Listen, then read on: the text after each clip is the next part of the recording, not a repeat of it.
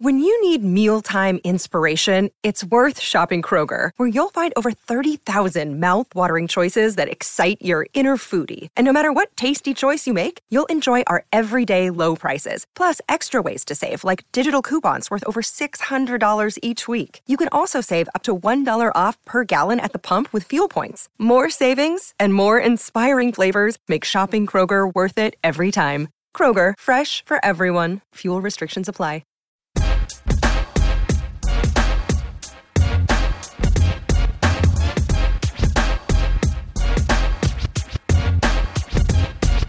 Everybody, welcome to a brand new MMA Roasted podcast. It's me, Adam Hunter. I am here with Elias Theodorou, as well as my man, CB the Grenade. We're going to Periscope this shit right here.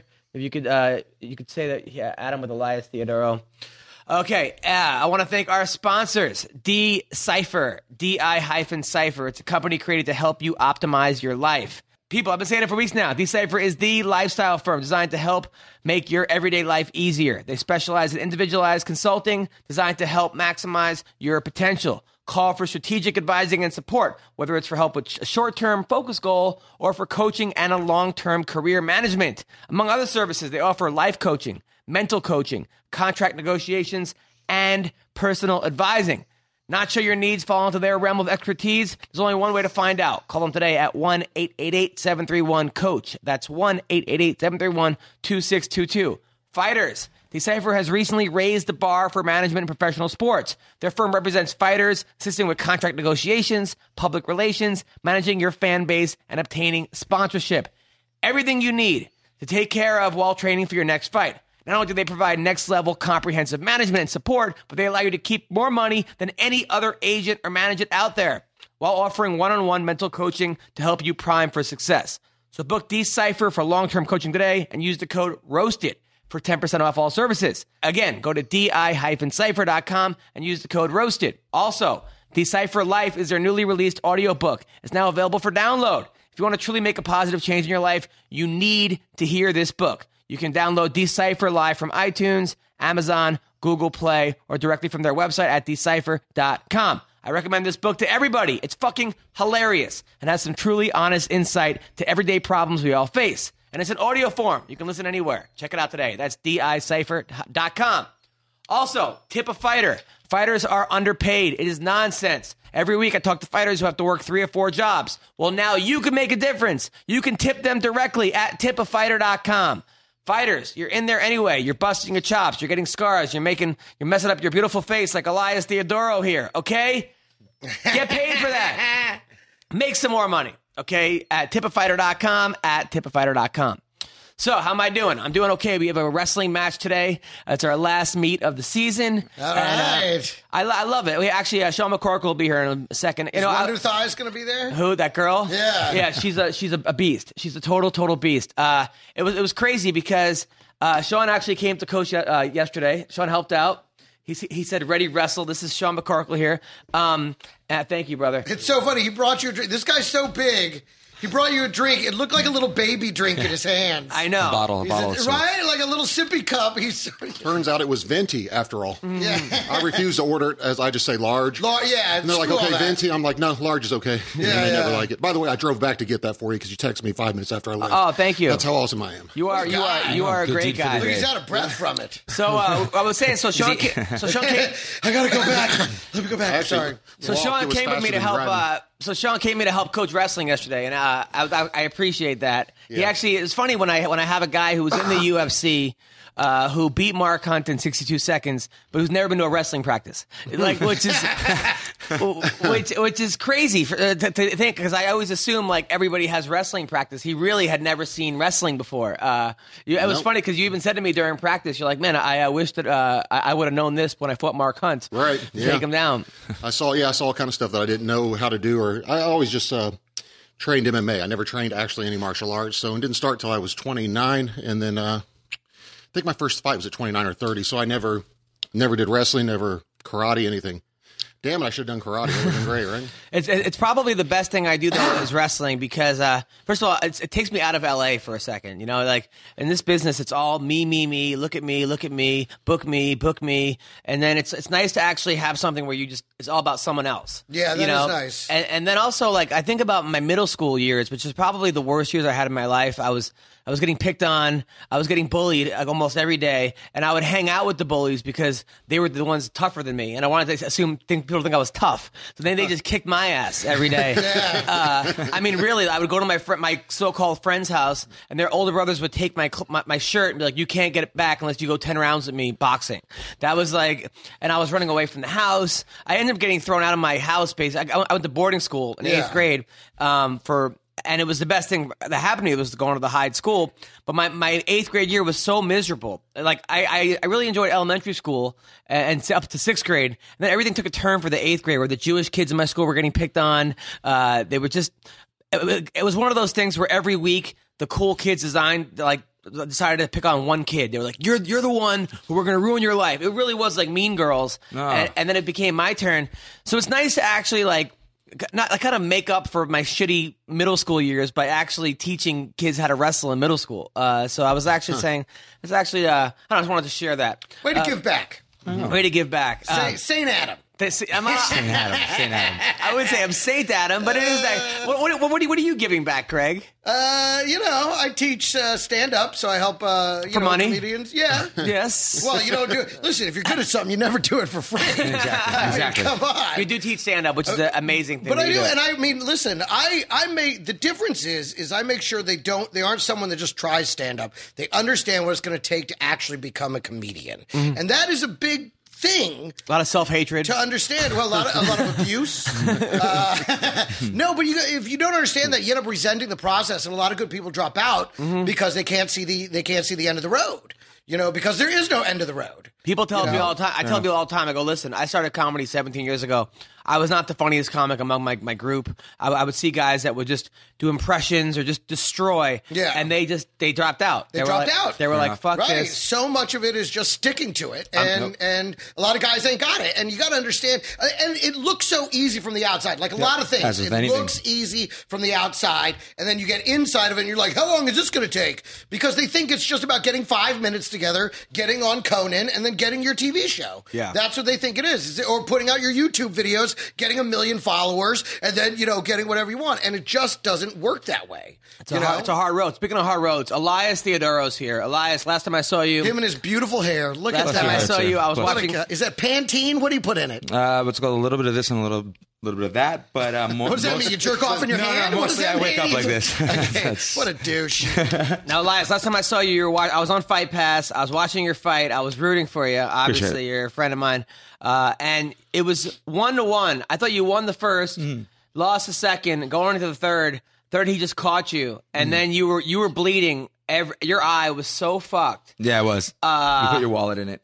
It was a huge gash. It's a big gash. Is that the scar that's there now? Yeah. Oh, that one. Yeah. The one on the other side. The one on your left. This is hockey. I'm Canadian. Just just to put it out there, I'm Canadian. So naturally in school, we don't do wrestling. We do hockey. No, we obviously do wrestling. But what ends up happening is when I was about 10, I got that 10 or 12. I was going to say, that looked like a childhood scar. Yeah. That's got that classic. This one's going to do the exact same thing. Now, what happened? What would you have done differently in your fight had you do it, let's say, again? Yeah, no, for me specifically, it's just kind of big picture thing. I've just been really lucky in regards to jumping in mixed martial arts and going 12 professional fights undefeated. That was my lucky 13. And prior to that, there's also, the Ultimate Fighter in between that I won. But I never had, everything just kind of, not because of, there's no such thing as an easy fight, but always, every time I did something, a reaction would happen and I would just go with it. And in this fight, what ended up happening was I thought I clearly won the first with my striking, and the plan was to eventually go into wrestling. And obviously, my opponent trained for that. And for me specifically, I think it just showed the lack of experience I have in some regards because I've only been doing martial arts for 4 years. 6 years. So it's just a deficit in regards to stuff I needed to do and stuff I needed to learn from. And at the end of the day, I did get a cut. But luckily, chicks dig scars. And, you know what? It's cliche. You need more pussy. I have a feeling it's just, show. It looked like a vagina above your eye. It looks like you had a forehead vagina. That gash is so huge. No, it was rough. I thought they were going to stop the fight, but I did too. I was a little worried here and there, but you know what? The thing is, the funny thing is, actually, that's my dad's favorite fight. Like, my last fight was my dad's favorite fight in the sense of... So, of course, your dad loves it. He's like, that's what you needed, son. That's what you needed. I guess in many ways, it showed that, like, I didn't have... Like, all the other fights, it allowed me to kind of... I don't know, I just won. So, this one, it just shows that I really want to... Like, there's no quit in me. And as my dad says, I got balls. Yeah. You don't think he was really mad at you, your dad, and this is a way for him to... No. He's a gentle soul. No, like, even like I had like 50 friends and family come out there, and again, it was a loss, but it was the best way to actually feel a loss. Because, like, to quote Mike Tyson or something like that, it's better to fall on the way to the top than at the top because it's a much smaller fall. Yeah. So I get to learn from it, and to be honest, it showed that to me that was a little bit too casual about mixed martial arts. Like, you're doing a lot of extracurricular activities. I mean, if you guys don't know, Elias was on the cover of how many romance novels? 10, and I actually have 3 more in the way. 10 romance novels. You know what he looks like? He looks like Gaston from Beauty and the Beast. Yes. I look like That's what he looks like. You know? I thought you were going to say he looks like that guy from that romance novel you were reading. Exactly. I don't read romance novels. I wouldn't know that unless Adam had told me. I mean, you were also on The Amazing Race, but you're also like you're always like on TV and stuff. Do you think maybe you were doing too much outside? No, yes and no. I'm doing a lot, but again, in this sport, like the aspect of the fight business is actually a very hard business. So I don't have to tell anyone about that, but you got to put your hands in every single cookie jar and see where it kind of pops up. The actual thing that I'm talking about is more or less being in Toronto. In Toronto, there's not really much of a mixed martial arts scene. So I'm a big fish in a small pond, and I need to be in a room where I'm never the best. I got to always be chasing someone because the day that you're the best, you're not striving for anything more. And what I've been doing in the past is, although I love it because for me it's all about the journey, and I've been able to train in Brazil, Thailand a bunch of times, and the last one with Weidman and his camp. How was that? What was that like? It was fun. It was fun. Like it kind of like showed everything in relative form, like where I kind of stood up. Because like, man, he still is, in my opinion, what's it called? One of the best in the world. Did you guys spar? Yeah. Well, no, he was more specifically working with Luke. So working towards Luke. So he was doing more southpaw. Right, so I'm not a natural southpaw, even though I bounce in and out. So he was working more with Chris Camozzi on that, but like wrestling, jiu-jitsu, everything else is what he was doing. Were you shocked at how big he was? Because I was when I met him. I was absolutely shocked at how big he was. He's a large man. Yeah, for a 185-pounder. I mean, he weighed 240 when I met him. I said, dude, because he was 240. Yeah, he was 240. I mean, not fat either. I mean, he was in shape, and I said, how the hell do you make 185? He's like, it's no fun. I met him. I mean, I'm only probably it doesn't sound like any fun. Yeah, I'm probably only 3 inches taller than him, but he was like, I couldn't believe. Like, he's a big people see us in pictures, and they're like, because I'm 6'7", probably 320, and people see us in pictures, and they're like, holy shit, he's gigantic for a middleweight. I was like, he's big for a 205er, I thought, you know. So yeah. I watched one of the most awkward interviews with you and him. It was like on some Canadian talk show. Yes, you saw that. Oh, it was so bad. So long story short. That was the worst. No, so they wanted me to come in to basically play a joke behind the camera, and I instantly went. What was the show? What was it? Fuck. It's a big show, right? Yeah, it's a big show in Canada. God. Anyways, it's like the ESPN of Canada. Basically. Okay. Yeah, on TSN, but the specific show Off the Record. There you go. Yeah. With Mike Landsberg. So the thing is, in the behind the scenes, I was supposed to basically punk him, where I was going to ask a series of questions, and I started off with the hair jokes, like, right? And the actual Mike Landsberg, the host of the show, wasn't buying it. And I said like 3 questions. He's like, no, I'm not saying any of those. Come out. He just got really awkward. It was so bad. It was like he just shut down the guy. They had Chris Weidman on, right? They had Chris Weidman on, and they're like, "Hey, Chris, what do you think about guys with long hair?" And he's like, "I guess that's cool." Not how I said that. It was like so weirdly gay. And then he's like, "What do you think about your training partners?" And he's like, "What the fuck's going on?" And then all of a sudden, Elias like, "Hey, it's Elias." It was just so bad. No, originally, it was. It was called the host. This is when sports people try and do comedy. Yeah, this is what happens. It was so bad. It just implodes. To my defense, I had a whole list of other things I was going to say, and he said no to all of it, and said just go right to the hair, and then said he didn't like the hair stuff. Originally, what I was going to do, he's actually a Mets fan, right? So I was actually going to just bring up what's it called, how many times the Mets have like pooched the World Series in some way, shape, or form. It's like, no, I want something no one else will know. And I'm like, I got something no one else will do about my hair. And then it was so. Honestly, it was probably the most uncomfortable thing It was like, and then like there was a thread about it, like why I'm in a really awkward interview. So I clicked on, and then he pops out. And I'm like, wow, this really was awkward, even for me. Like I fucking love awkward physically, shit. and sexually. The gag just fell apart. It was so bad. It was horrible. So do you still have that same girlfriend you had your last time you here? Wow, how long's it been? About a year and a half. Whoa, you gonna marry this chick or what? I don't know about anything in regards to marriage. I don't know. It's just exactly the idea. what she wanted to hear. Luckily, she doesn't listen to MMA podcasts, so you'll be okay. No more or less than the idea that she'll end up here. Her ex-boyfriend is going to hear it. He's going to clip it and send it to her. Just so you know, it's going nowhere with romance novel guy. That's all I would have. It's time to get back with the mechanic. The mechanic. That's what his drug dealing name is. Exactly, the mechanic. Yeah. Wait, so how come you don't see any kind of marriage? No, just in the place where I am in general. I'm like I said, I'm all about the journey, and I'm kind of traveling all over the world. We've been really great in the sense that I don't know. We've just made it work in whatever aspect it is. If I'm not technically there for a long period of time, we just keep in contact and make it work. No, I know before her, you were banging like every 10 in Canada. Yeah. You pretty but based much on the exchange rate, that's probably a 15 now. 15 in America. That's it. I'll tell you what, dude. No, technically way around, 7 in America. Yes, I have never seen so many good-looking girls in my life as Vancouver. Yeah. Then I went up there and Something actually, tag team these two chicks. But Good work. Wait, was this a tag team that you said went really bad? yeah, it was okay. Can you tell us the tell you, story? You really need funny. 2 chicks to cover all the ground. Yeah, exactly. Just so fucking Exactly. You got to hear the story, Okay. Sean. God, if my kids are listening, never ever listen to this. So I go up go there. to bed now. I had banged this girl every now and then in Vancouver. And I went up there to see her. She was a mixed chick. Doesn't matter what color she was. But she was a mixed girl. And she was like, hey, if you want to go pick up my friend, she's up for whatever. And I was like, yeah, I don't really know what that means. And she goes, like, she'll do a threesome. And I said, this sounds like a trick. And she's like, what? I said, sounds like you're mad at me at the end of the night, no matter what I say. And she was like, no, it's fine. She said, we're not getting married, right? And I was like, what? She goes, well, I'm 19. Let's say she was 21 for the story. No, she's like, well, I'm 19. 19 makes it better. No, stick with 19. She's like, well, I'm 19's perfect. She said, I'm 19. You're old, and you already said you had a vasectomy. You can't have kids. I want kids, so it's not like we're getting married. What's the difference? And it like kind of hurt my feelings. You know what I mean? I was like, oh, so I'm just being used. I was like, okay, so I'm just being used for my giant size and penis. Right, yeah. Okay. So we go pick up her friend Keisha, who's white, ironically. Thank you, Canada. Because her name's Keisha. The only white girl, I've ever met named Keisha. Like she said Keisha. I was like, damn it. No, I'm just kidding. So, so we go pick her up. Then we go on a 3-person date. It was the most awkward thing I've ever been. Like, you're not going to be on a romance novel about this story. So we go, like, they both hold my hand walking up to the restaurant. They both sit next to me instead of across from me at the restaurant. And I'm Sounds like, this great. is. Yeah.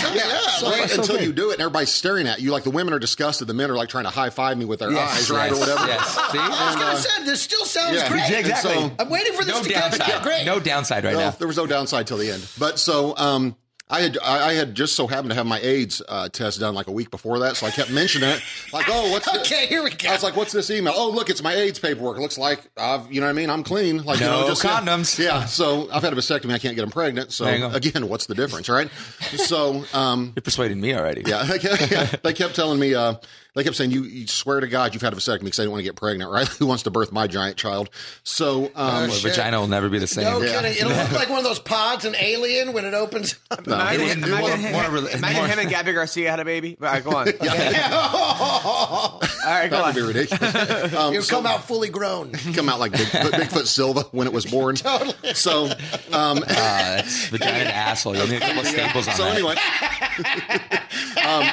he really liked it. The Bigfoot Silva baby. So, one thing leads to another that night. It was very awkward. We go back. I wasn't drunk enough, and I assume you probably have done the threesome before. If you're not drunk, it's really awkward, right? Yes. So I love him, but go on. I needed to be drunk. I wasn't supporting him. That's what I'm doing.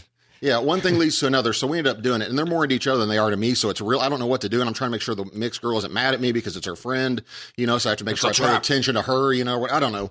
So after it's over, it's really awkward when you're not drunk. You're kind of sitting there, and I was like, God, I hope we don't all three have AIDS. Like right after it was over. Nice. Dead silence. Dead silence. They didn't say a word. They're just sitting there. She goes, I hope you're joking. And I said, oh, I'm just kidding. And then we're sitting there, and I said, but I got to be honest with you girls. If statistically 2 of the 3 of us have to get it, I hope it's you 2.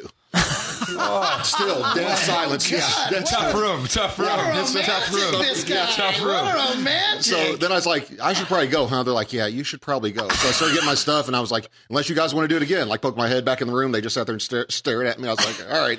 So I left. Now they hate me, but it was, I don't know, it's funny. I can't help it. I have this voice in my head that tells me to say things. It's not audible, so I'm not crazy, but like this little voice tells me, hey, you should say, I hope we don't all three have AIDS now. And I'm like, no, don't say it. His text messages with girls are the funniest things I've ever. Honestly, he could write a whole. I told him to start his own website called McCorkle's Text to Girls, because they're all the most fucked up shit. Like, but they're hilarious. But they're really, really funny. Especially if you read them in like his voice. That's the kind of freedom that only comes with being 6'7", 305 pounds. How tall are you? 6'7". 6'7"? Yeah. So no, I've got one. It's funny. I was reading them or showing to Adam. I always text them to him like.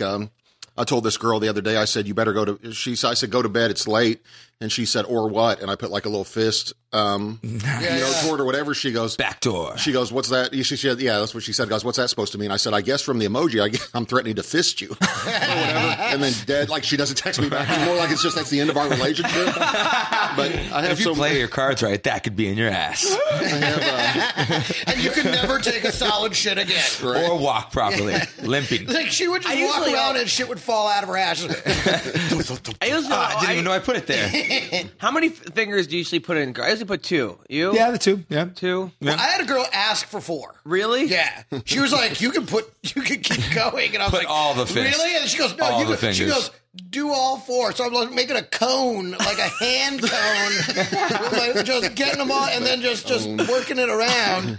But look at your hands versus his meatballs. Oh you can put one pinky in there and she's Here's full. What's ironic. My hands are so big, like 2 usually hurts them, but I always tell them it's only going to get worse if it's my dick, because my dick is bigger than 2 fingers. So it's so funny. Well, never mind. I was going to say every girl I sleep with, I like, you have the smallest vagina ever. But I actually meant that the last time I said it, just so you know. Yeah, exactly. But I always say that, but it really is because my dick is so huge. Not to brag on myself. No, but what's your theory? 80% of the women? Oh, yeah. No, I got a theory about my dick, and I always tell girls this, especially before I sleep with them. I'm like, like 80% of the girls I've slept with, they comment on how big my dick is the first time. They'll usually be like, oh, my God, your dick is huge, or whatever. Or, what are you doing? I'm asleep. No. No, they're always like, they always say something about how big it is. And, the other 20%, I just assume are sluts. Like, as I have no choice but to assume that. So I tell every girl that before I, sleep with them. So like the second to last girl I slept with, the second to last girl I slept with was this Brazilian girl, and she's like, we got ready to do it, and she goes, "Oh my God, your dick is huge. Don't think I'm a slut." Like right before we did it, I started cracking up because she like remembered I told her that, so I thought it was pretty funny. Let me ask you something, McCorkle. You're a big guy. Or a couple champs. We need Matt's number. Okay, give him Matt's number.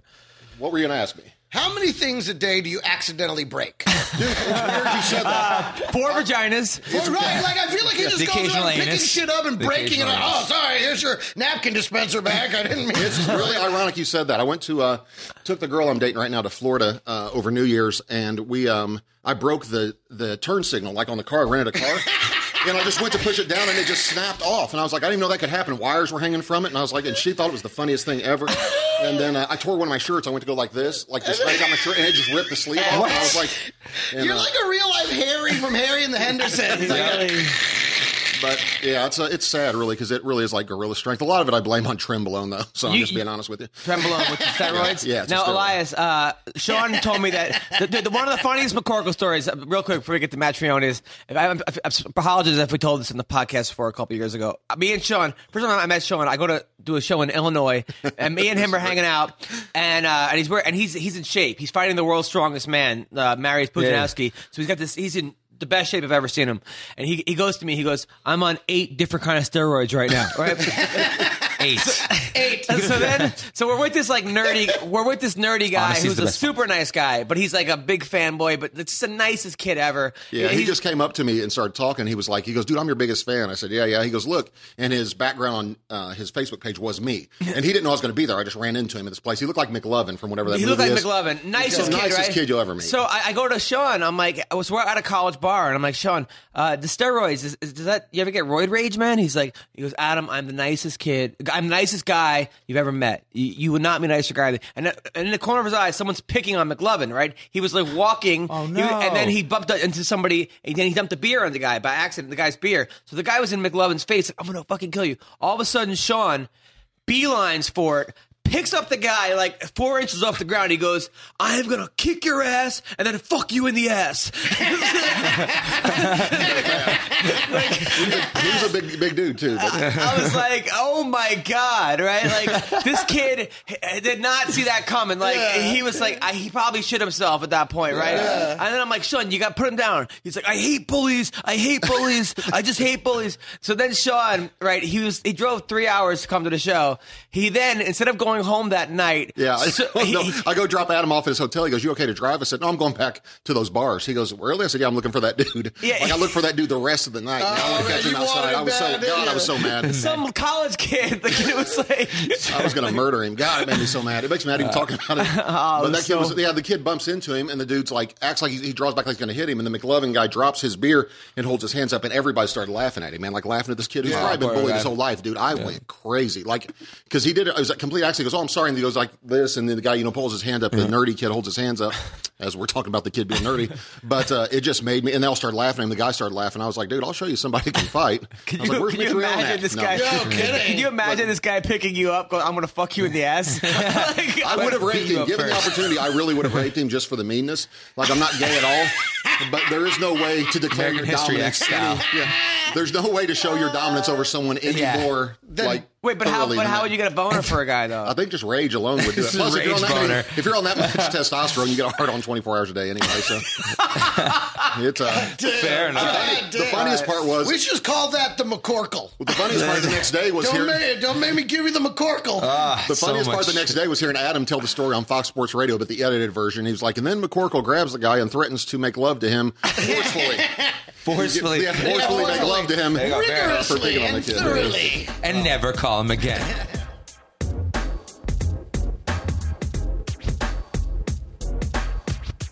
So we're going to call Anthony Smith, who is fighting Josh Neer and Fight Pass, VFW Victory Fighting, or VFA Fighting, this weekend, this Friday night. We're fighting Josh Neer in a rematch. Anthony Lionheart Smith. Hello, this is Anthony Smith. This is him. Hey, you're on the MMA Roasted podcast. It's me, Sean McCorkle, Elias Theodoro, and the Greg Wilson. How are you, man? I'm doing good, guys. How are you? Good. I was watching your fights last night, man. You're a very, very great fighter, but interesting fact about you, out of your 34 fights, only one of them has went the distance. Yeah, just one. That's insane, right? Is that insane? That's insane, yes. The one that got away. Yeah. Right? Yeah, I know. It pisses me off, too. It was much cooler. It was much cooler when people said, "Oh, you've never been to a decision." I mean, that's that crazy. Motherfucker, Brian Green. You either win or you lose by finish or submission, which is great. Now you got a fight coming up. You're on a 6-fight winning streak. You're a UFC vet. You're a Strikeforce vet. You're a Bellator vet. You've been around. You're fighting Josh Neer, who beat you the first time. But how are things going to be different this Friday night? I don't know. I'll just fucking win. I respect your honesty. He just caught me at a bad time. I was still kind of licking my wounds from the UFC a little bit. I was coming off of a pretty major knee surgery. I broke my hand in the first minute of the first round, so I pretty much fought him for 3 rounds with one hand. And I switched gyms. I got, just in a much better place. Is that why in that first fight you had your hands just covering your face and you were just talking shit, but you weren't really like throwing any punches back? Yeah, no, I couldn't really do a whole lot. I mean, the dude's hard-headed as hell, but, and he kind of threw me off my game, already kind of going in off of losing and being cut by the UFC. You're already kind of mind-fucked anyways. And then you got Josh Neer, and no one really talks about what he's like. He has a bunch of intangibles that you can't really see until you're in front of him. But you don't really expect the dude to talk to you the entire fucking time. And he did. He's talking to me the whole time. Like, he just wouldn't shut up, dude. So I wasn't really ready for that. What was he saying to you? He kind of had some mood swings, man. It was really fucking weird.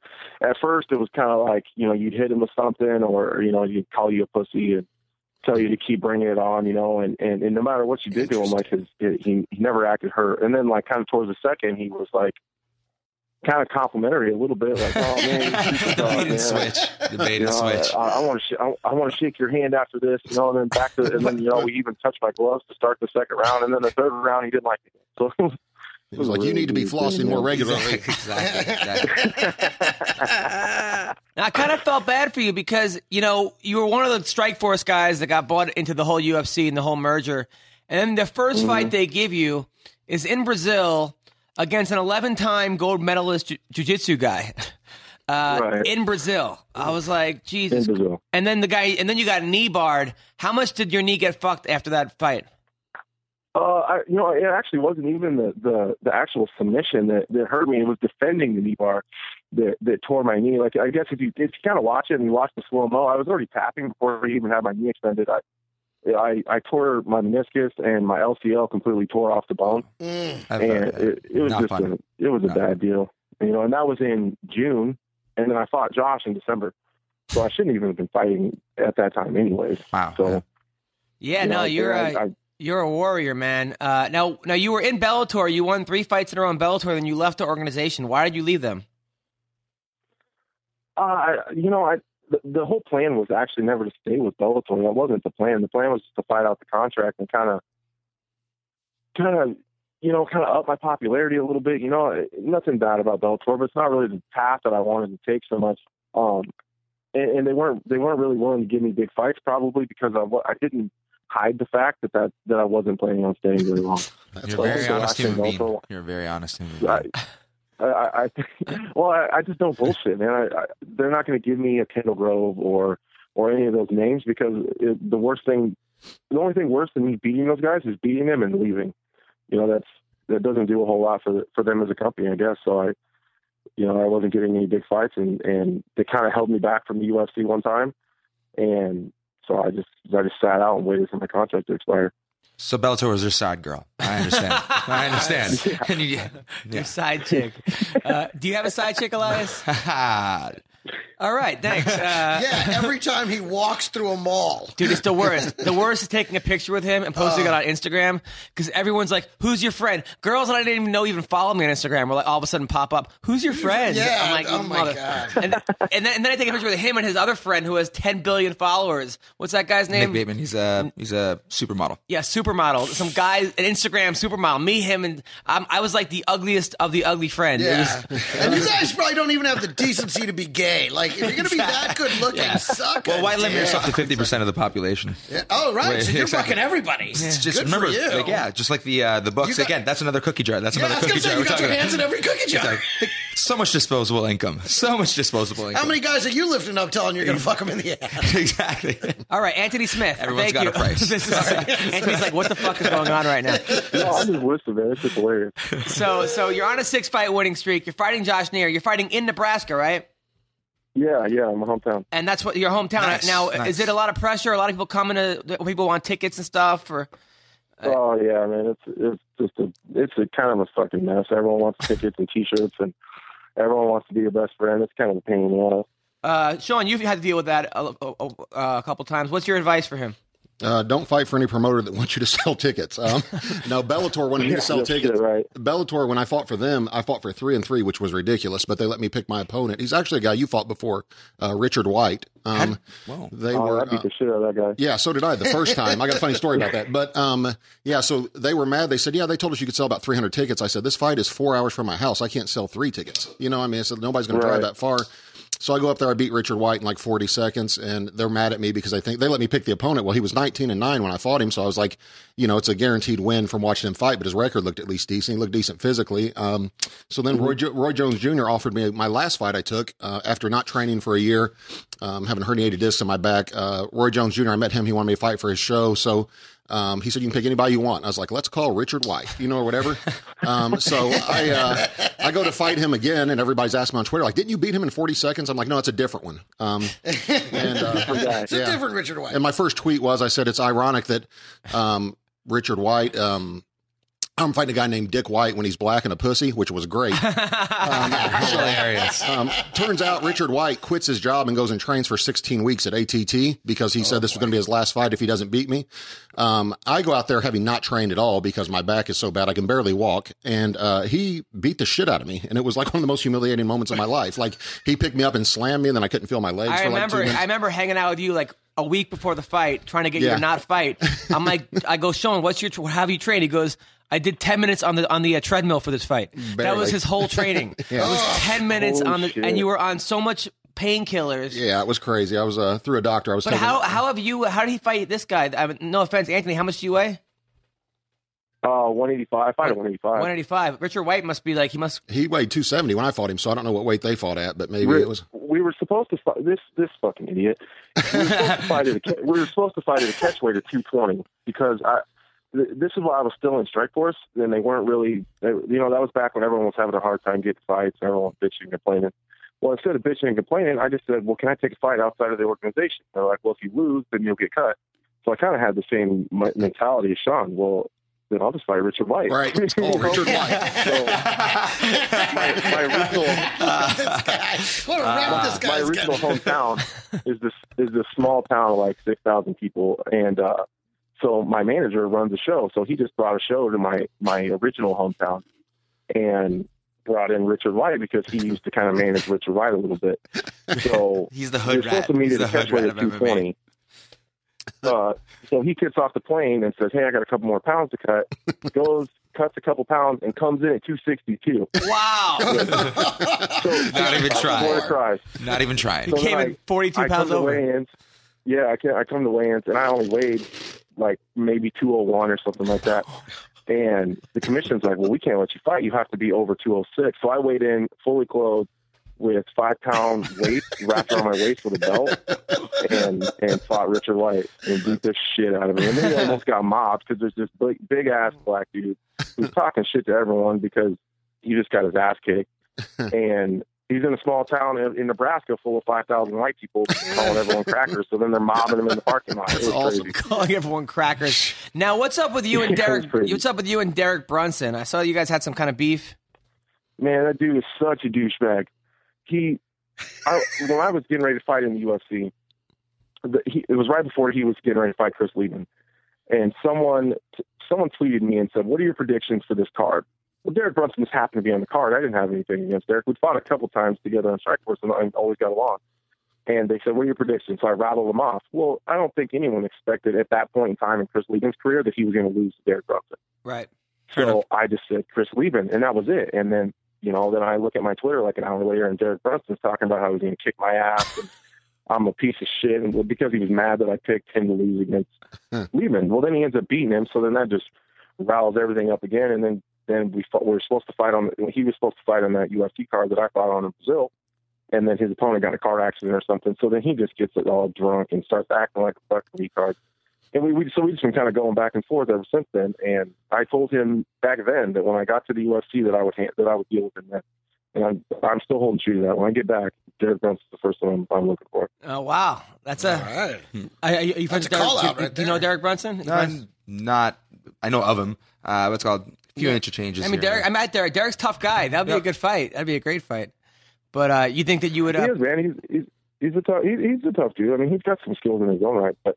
I mean, stylistically, it's a perfect fight for me. And, and then I go and corner Brian Houston in the UFC against Derek Brunson. So then Derek Brunson head kicks him and rocks him, and finishes him. So it's just like he keeps getting these little jabs at me all the time, So it'll happen eventually. You know what I mean? I like it. I like it. As soon as I can get there, that's the first name that's coming out of my mouth.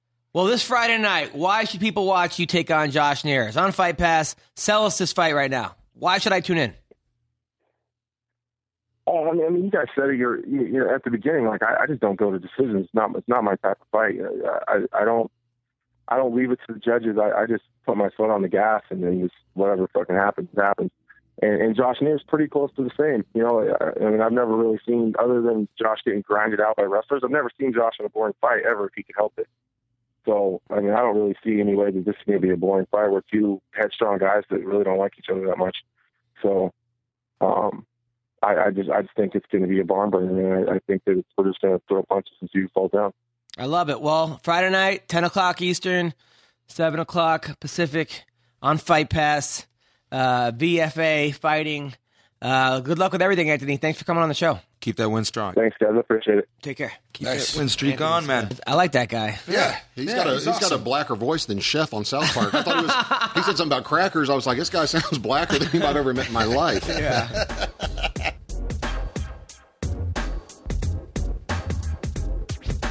Have you ever banged a black chick? I won't go any. I mean, no. Mixed only, I guess, is the blackest. Yeah, I got. But I do tell people all the time that being a pro athlete's not the only thing I have in common with most black men. And they're like, really? Like girls said, I'm like, yeah. And by that I mean technically I don't have a job. Nice. Thanks, Sean. Right? Nice. That's a good joke. That's a good joke. That's a good joke. That was great. There's that one. I'm going to give myself a heart. I'm going to heart that one. Well, that was the little voice he was talking about earlier. What about you, Greg? Have you ever banged a black chick? Oh, yeah. And me too. Yeah, a couple of them. They're fun. Yeah, it was good. I actually had I had a foursome with, actually it was me. I took home 3 black girls from New York. Nice. And one of them I banged while the other 2 like cheered me on.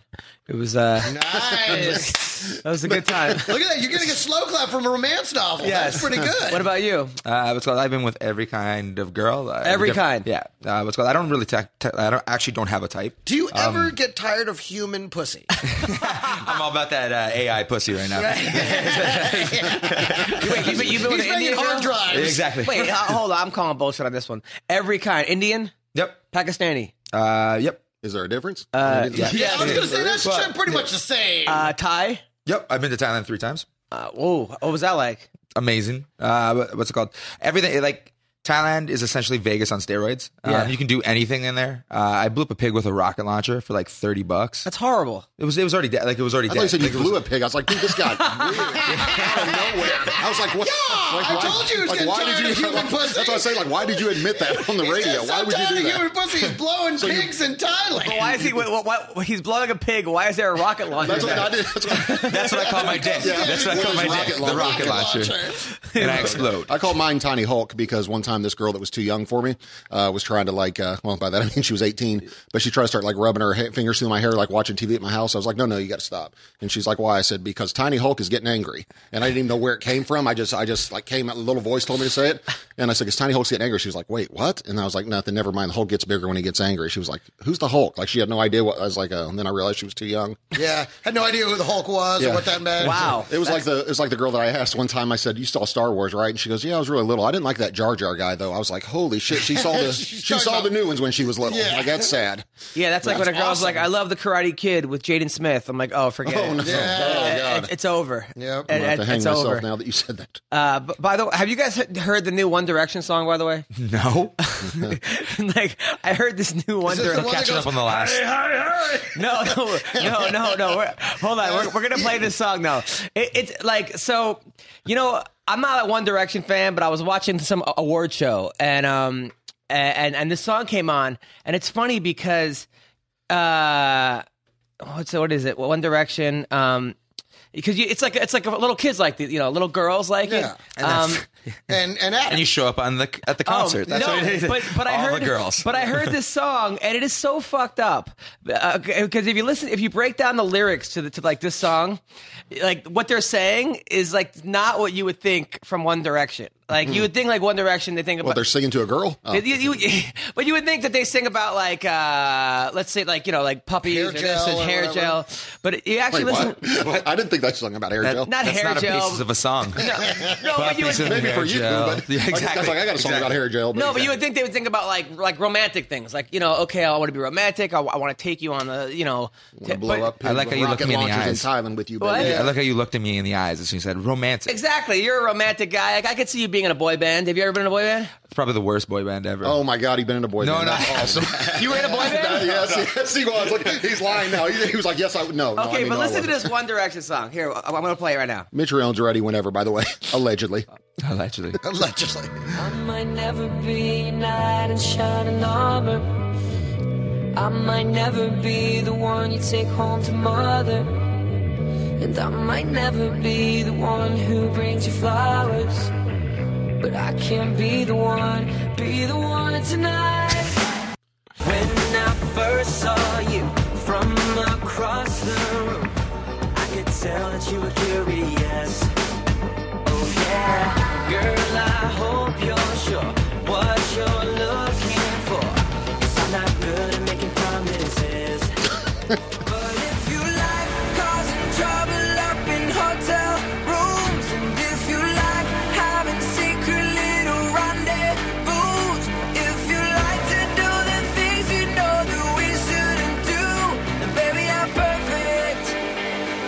See, that's the song. That's a little odd for One Direction. Right? It's basically saying, I'm not going to buy you flowers. I'm not going to hold your hand. It's a one-night stand song. But if you want to fuck in my hotel room, I'm the guy. It's basically telling someone they're not Beyonce, they're Rihanna.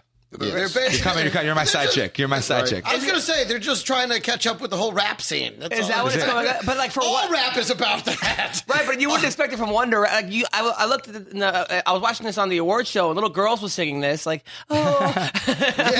Just panning to little girls singing this. I'm like, Jesus Christ. Well, they need to keep a secret. Yeah. You just keep their snitches dig ditches. Exactly. All of a sudden, R. Kelly comes in. Trip. They're like, listen, you can't tell anyone, all right? You're only 14, so I need to make sure you can keep a secret. At some point, I got to tell you guys my R. Kelly story. It's ridiculous. I don't know. I was actually listening to this, like, holy shit, these guys are fucking, they went Have there. sex.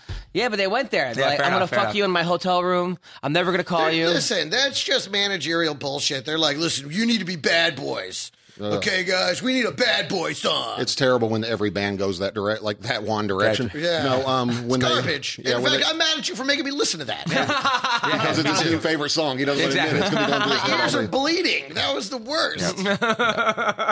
Because I was like, why are we fucking listening to this? I don't know. We got one of the biggest motherfuckers on the planet. Yeah. No, but to his point, when they first jumped on the scene, they had fucking chastity rings and all that bullshit. So again, it is a huge transition from where they started off of being this wholesome Christian, whatever you want to call it, boy band to this. Now they're like, bitch, let's go to the hotel. I'm rich, I'm famous, let's do this.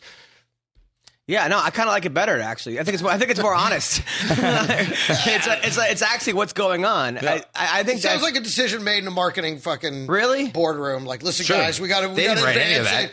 You guys are losing steam. You got to make you bad boys now. Losing steam. They're like the biggest band. The biggest thing ever. I'm just saying, like the whole nice guy thing. They got to do the next thing with them. You think so? Yeah. I think time to reinvent themselves. You don't think it's them just saying we're going to write whatever the fuck we want? No, I don't think they're writing shit. I don't think they're writing shit. We're not even sure they're singing. They just show up and they're like, oh, this is what I'm saying? Exactly. They go, guys, we've decided this for you now. They're like, great. I'm not even sure they're the ones singing the song. So exactly. You never know. And yeah. All right, back to fighting. By the way, it came out. Word is that BJ Penn is fighting Dennis Seaver for his return fight. Dennis Seaver, I thought, okay. The dad from Full House? Yes. That's what Dennis Seaver, the German guy, German badass fighter. I know who you're talking I think it's a good fight Dennis for BJ Seaver. Penn. I think it's a good fight for him. Just the idea of fighting again still. That wasn't Full House. That was Is it 145 or 155? That was Danny Tanner. Danny Tanner was in Which Full one House. was Seaver? Seaver was one with Kirk Cameron. That was That's right. Growing Pains. Growing Pains. Okay. Thank you. White people, they all Why look the is same. McCorkle fixing that? How is he like, wait a minute, in my mind of family programming? Because he's like 50. He remembers that. HGH is a wonderful thing. That's how I stay looking so young. It's a nootropic. So are we like? Are we liking that fight for BJ Penn? Yeah. Well, I think the end was it 145 or 155. I think it's a 45. Okay. I don't know. It's just one of those things where with BJ Penn, he's again. There's a difference between hard work and there's a difference between just God-given talent. I think BJ Penn is a remarkable individual that has God-given gifts for this. It just depends if he actually wants it. It's 145 is a hard thing. He's never looked good at 145. So for me, as a fan and as someone that's inspired of what the stuff he's accomplished in his past, I think it's just the case where if he's just doing it to do it because then save your brain cells. You don't need the money. You don't need anything unless it's an actual passion you want to take. That's exactly where I'm at. I don't know what, I understand it's BJ Penn and he's a legend and this and that, but I was at his last fight against Frankie Edgar. Yeah. It was horrible. He got beat up for 3 rounds. It was hard to watch. But to his defense, Dennis Seaver is no Frankie Edgar. So let's put it that in that perspective. But again, why do you want to do it? Is it for your own ego? It could not to be me. Like, I'm not trying to be derogatory. I think he's a great fighter. It's just he's nearly 40 and he's just going to take this like casually. Yeah, I know he's trained at Jackson's for it, so I don't think Greg Jackson would would have him out there if he wasn't going to, take it serious, or will work out with him. I heard him in an interview say he was going to go to Jackson's for the whole camp. So that'd be the whole camp. Okay. Yeah, that'd be nice. He probably just doesn't want to go out the way I did, like losing to Richard White. Might be a great opponent for him. No, because I still want to fight at least one more time, just go out on a win. Really? Yeah, I would like to do it one more time just so I can say I won. I just don't know what the penalties are for a fight fixing. Yeah, but you're back. That's the problem. Go find that frat guy at that bar. Yeah. Oh God, I'll fight him for free. And then also, so it turned out yesterday, Cain Velasquez pulled out of his fight 2 days ago. It was supposed to be Stipe versus Verdum, and now Verdum said he had a hurt foot. He would have fought Cain with a hurt foot. He's not fighting Stipe with a hurt foot, so now he's out. So now they're saying, CB, what are they saying? Wow. So now they're saying Hendricks Thompson was still a good fight. Great fight, man. Great fight. Love Johnny Hendrick. Jared Russell versus Roy Nelson is the co-main event. Yeah, but a great promo for Subway because you know how Roy Nelson likes to just eat between rounds. Exactly. He's over there with a full sub. A foot long. Totally, every time. Between each round. Or as we like to call him, a McCorkle. I'm a McCorkle. CB. Ariel said they're tweeting. Ariel tweeted, said they're throwing around a lot of ideas. Nothing set in stone yet, but they're really trying to save this card. Okay, so according to our great intern, CB Gold, who actually bought tickets for their $800 a piece to go there, they're trying to save the card. Yeah, the good thing about Roy Nelson versus Rosholt as the is that people will tune that in and be like, you know what? I can be a fighter. I can do this. Yeah. If these guys are fighting, I can do it. In fact, I can get out of shape more. That's what my dad said. My dad said, I'm too in shape for this. Charlie, Roy Nelson always looks like he just parked the semi, like, and then gets out and is like, I'll fight you. Exactly. It's like he's like a Clint Eastwood movie villain. Yes. That's what my dad said. He goes, the good thing about he could take any fight on late notice because he's never in shape. Yeah. It's not like he's the same. But Roy Nelson, you wonder how good he could have been at 185, or at 170, or 200, or 205, or even 205. Yeah. I mean, would his power go? That's the only thing. Would his power go with that gut? But what do you think? I think at 205 he would have been probably best. But I mean, there's something to say too for that extra weight when he's on top of guys. You know what I mean? Like when he did to Kimbo, when he got him down, that does help. I always said, and people thought I was crazy, but I was a far better fighter at 300 pounds than I was at 265. The thing about Roy, though, is that he hasn't done that strategy they did at Kimbo in a long time. Like when he did the Ultimate Fighter, every fight, he would do that to crucifix. Well, he's better on the ground than he is standing up. That's the thing about Roy. I mean, he's phenomenal on the ground. A lot of people don't know that. YouTube him and Frank Mir in a grappling match. He put it on Mir. Yeah. Something like, I don't know, 16-2 or 22-4, something like that. It was but he doesn't do that anymore. Instead, he just stands in the pocket and just throws punches. He wants that knockout of the night bonus. Did they stop giving bonuses? I heard they stopped giving bonuses. They just changed what the terms are. Right. It's not knockout of the night. Somebody said the other day that now they weren't doing any more at all, like any bonuses at all, because everybody was bitching about the Reebok, which I don't know what that has to do with anything. But we are going to call the first ever Olympic American female silver medalist wrestler Sarah McMahon. Yep. Love this chick. Okay. And then Matt Mitrione afterwards. Sarah McMahon, who's coming off a tough loss to Amanda Nunes. Love Sarah. Hello? Hello, is this Sarah McMahon? Yes, this is. You're on the MMA Roasted podcast with Adam Hunter, Sean McCorkle, the Greg Wilson, and Elias Theodoro. Oh, I'm sorry. What's the last thing you said? Elias Theodoro. He's a UFC fighter with long hair, better hair than you. Okay. How are you doing? I didn't hear what you said. I'm good. How are you doing? Good. By the way, I was looking you up last night. I heard now you want to be known as the Sarah McMahon, not Sarah McMahon. You're the Sarah McMahon. Yeah. That's my nickname. It's actually kind of, I don't know, funny way that I got it, just because I'm not like that at all. So every single thing I've done, like I'm the Sarah McMahon, so everyone's making fun of me. And then finally my daughter was like, OMG, is that the Sarah McMahon? I was like, oh God. I tried to get rid of that nickname, but it wouldn't go. Well, because our co-host is the Greg Wilson, so that's why I thought it was funny. The Greg Wilson meets the Sarah McMahon. I thought that was funny. Let's get together and have the baby. That's what. Nice to meet you. Nice to meet you too. So how are you doing? You're coming. Last time I saw you, you had that rough fight against Amanda Nunes. It was that was a rough night to watch. It was just a bad night for you. But how are you? How have you recovered then? How's everything going? Things are going really good. So, I mean, it's a little bit better when things are a mental problem. Like I just didn't show up correctly for, just on tune for the fight, because I've had a tremendous amount of work in my lifetime adjusting for those problems to competition. So that's something, I mean, maybe most people would rather it be like a problem technically, but mentally, like when you have to adjust something like that, it's like a light switch. As soon as you get it, that's not a problem anymore. So that was, you know, fairly easy. Everything else was going really well. Like I had a great weight cut. I had a really good camp. So, you know, making mental adjustments, usually the turnaround's very fast. Now, what do you mean by that? Like just because I'm kind of an idiot when it comes to that stuff. So please let me know. I think you're really smart. When it comes to athletics, it's sort of like tuning your guitar. You know, if you are a little too tight, you know, the strings are going to snap.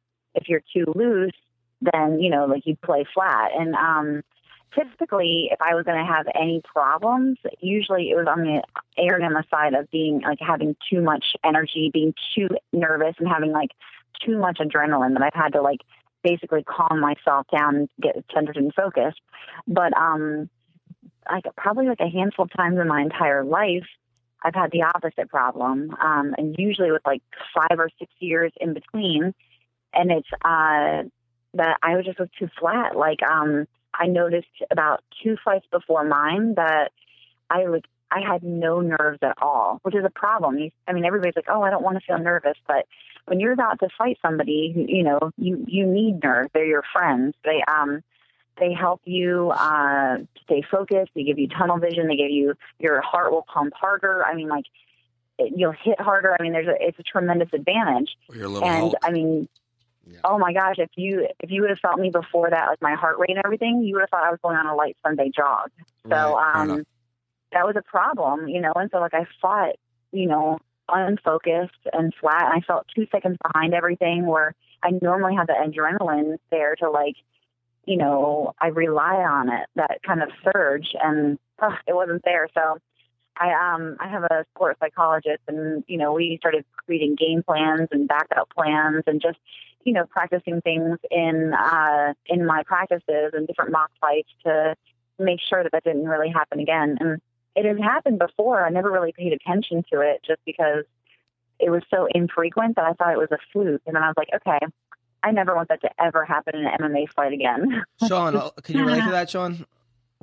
Can you relate to what you're saying? Absolutely, yeah. It's I don't know, man. It was weird with me. Like I would get so nervous. I was more nervous about walking out in front of the crowd than I was at the actual fight. I just didn't like being the center of attention, and I would gas immediately, no matter how much I warmed up in the back. I had that adrenaline dump 90 seconds in every fight, and it's just miserable for a couple minutes, you know. And then you get through it, and you hit a wall. You hit a wall. That's what people would say. Man, you weren't in shape. I'm like, a crackhead can fight for longer than 90 seconds without, you know, getting tired. I was in great shape. I just it's just that adrenaline dump is ridiculous for me anyway. Elias, you're coming up. Mine isn't for the people. Mine is more for my own expectations of myself. I'm my worst critic, so that's the judge that I had to, you know, contend with if I didn't perform well. Elias, can you identify what you're saying? No. It just goes to the point where, with something like what we do in regards to mixed martial arts and any type of competition, it's that one day. It's that one moment, that build up. And sometimes you just have a bad day. And unlike most people, when they have a bad day, they go home and kick the dog, or we get our asses kicked on national TV. So there's so many stakes involved. And whether nerves, whether it's lack of nerves, whether it's adrenaline, it just becomes the focus, that the idea that there's 2 people that go in, only one comes out correct. And sometimes it's not your day. You just want, like, what we need to do. And the craziest thing is like the idea of timing, just timing the fact of, you know, you want to peak on at like just a couple of weeks before, because then you can go in and then you're not really training the last week, and you can kind of heal, and then you're worrying about your weight cut, and then you have the fight, and then you got to make sure that your hydration goes up. Then it's the actual sleep that you have, and then you got to make sure you wake up on the right day, and then eat everything going forward, and a whole list of things. But it could be all those things that fuck it up, or just one little thing. It's just a high stakes of 2 people answer, one don't. Oh, sorry. No, go on. I'm done. I'll stop talking. The biggest mistake that people make is, like, if you get too worked up about something going wrong mentally. I know that a lot of people are like, oh, that person, they're a head case and things like that. And that's, you know, some of the worst things you can do is start to, you know, create anxiety about that individual performance. I mean, really, it's so much of out of your control, that, once you start creating that anxiety, it's a likelihood that you'll recreate the same circumstances. So really, you control your weight, you control the training that you put into things, and you control the attitude that you approach it with. But, things like that, they're just less in your control. You can try to, control different little factors that can usually work, but that's why, you have like plans and backup plans and, whatever, but you have to know that there are like different unforeseen factors, or like getting injured. Nobody plans for that, but we're in a sport where you literally try to injure people. It's going to happen in practice, I know that Sarah's right when she talks about it's almost self-fulfilling prophecy. When I fought Stefan Struve, they made me the co-main event of UFC 124 in my second fight in the UFC, biggest event they had ever done to that point, GSP pay-per-view in Montreal. And I know that I kept thinking the only way he beats me is if I get tired. That's all I kept thinking. As long as I don't get tired, I'll win. That was my whole focus. Like, if I just don't get tired. So a minute in, I'm thinking, oh no, I'm getting tired. Right. Like, I was like, oh no, I'm getting tired. And I started thinking I'm going to lose if I get tired. And the more I think about getting tired, the more I get tired. And I know also, it didn't help that Dana said right as I walked out, like, hey, this is your chance. If you win this, it'll change your life. I was like, awesome. Because no pressure. I already felt like I was going to pass out. It's the second time I've ever met you, or whatever. And see this chick, win, you get the banger. And then you walk out, you're like, what the fuck? And I'll tell you what would help, I think, anyway, speaking for the fighters, if they had guaranteed contracts where no matter what, you're fighting 4 times for the UFC, so you're not always thinking, I have to win and be exciting, or I might be working at Best Buy next week. You know what I mean? Like, that's truth to that. That's the thing. Well, I pointed out, too, like, the contradiction in that is that they want you to take risks, but if you take risks and you gamble and you come out on the short end, your job's at risk. We can never divorce ourselves from the fact that, our job is on the line, and any bad performance can lead to that. So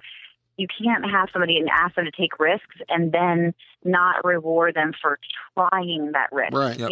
That's what happened to Paul Bradley. Paul Bradley took a fight on 5 days' notice, cut 30 pounds in 5 days, almost died doing it. It was a second fight in UFC, and then they told him, hey, this is just a throwaway fight. You're taking on such short notice. Even if you look terrible, we'll still keep you. So he goes out and fights, loses a terrible split decision. He should have won, and then they cut him 2 days later, or whatever. And he was like, I never would have taken that fight if I would have known I was going to get cut if I lost, because he knew going in, the odds were stacked against him. And then if you don't take it, they tell you, oh, you're ducking this person. Right, you're ducking. Yeah. So, Sarah, who do you want to fight? Who do you want to fight next? I don't know. I never really even think about that, because it really has never been much of a choice of mine. They really just come to me and say, hey, you want to fight this person? And pretty much I'm like, okay, because in wrestling, you just show up and you're supposed to go against whoever. So I don't really get one person in my mind, because sometimes I can get a little bit, tied to that idea. And then, and then I'm like, so sometimes what I'll periodically do is just take all the girls in my weight class and pick somebody out for that day. And I'll try to have somebody fight that style. So then if any one of them come up, I'll be like, oh, I trained for that, but if I get one certain person in my head and then I get someone who has opposite style, I don't ever want that to mess with me, because really it's out of my control. All right. So who wins, Miesha or Holly? I put my money on Holly. Nice. How? How does she win? I just think that she might be able to keep Miesha at bay pretty well. It's going to be very tough for Miesha to get in. It's going to be tough for anybody to get in. She's a long opponent. But, I don't know. I don't think that she's going to knock her out. I think Miesha has a pretty tough chin. So it's possible, but I don't think so. I think she should protect herself enough. But I just think that Holly's a better striker and is going to be able to keep it on her feet. Now, I remember last time you were on the show, you were recently divorced, you were lonely and horny. You were Okay, I never was married, so I definitely was not divorced. Okay, all right. And, but the horny nor part. was I lonely and horny. I was just single and sounds like it's time to mess with boys. Okay, so you were single, and now are you on Tinder? Are you on Bumble? What's going on? No. No. All right. No, I'm definitely not. Are you dating anyone? Kinda. Now, how did this happen? How did this happen? Yeah, well, a boy becomes interested in a girl, and then sending her text messages when he gets her number. And no, but I'm saying, but I mean, are you cruising like cougar bars? Like, how did he meet you? Applebee's. Applebee's.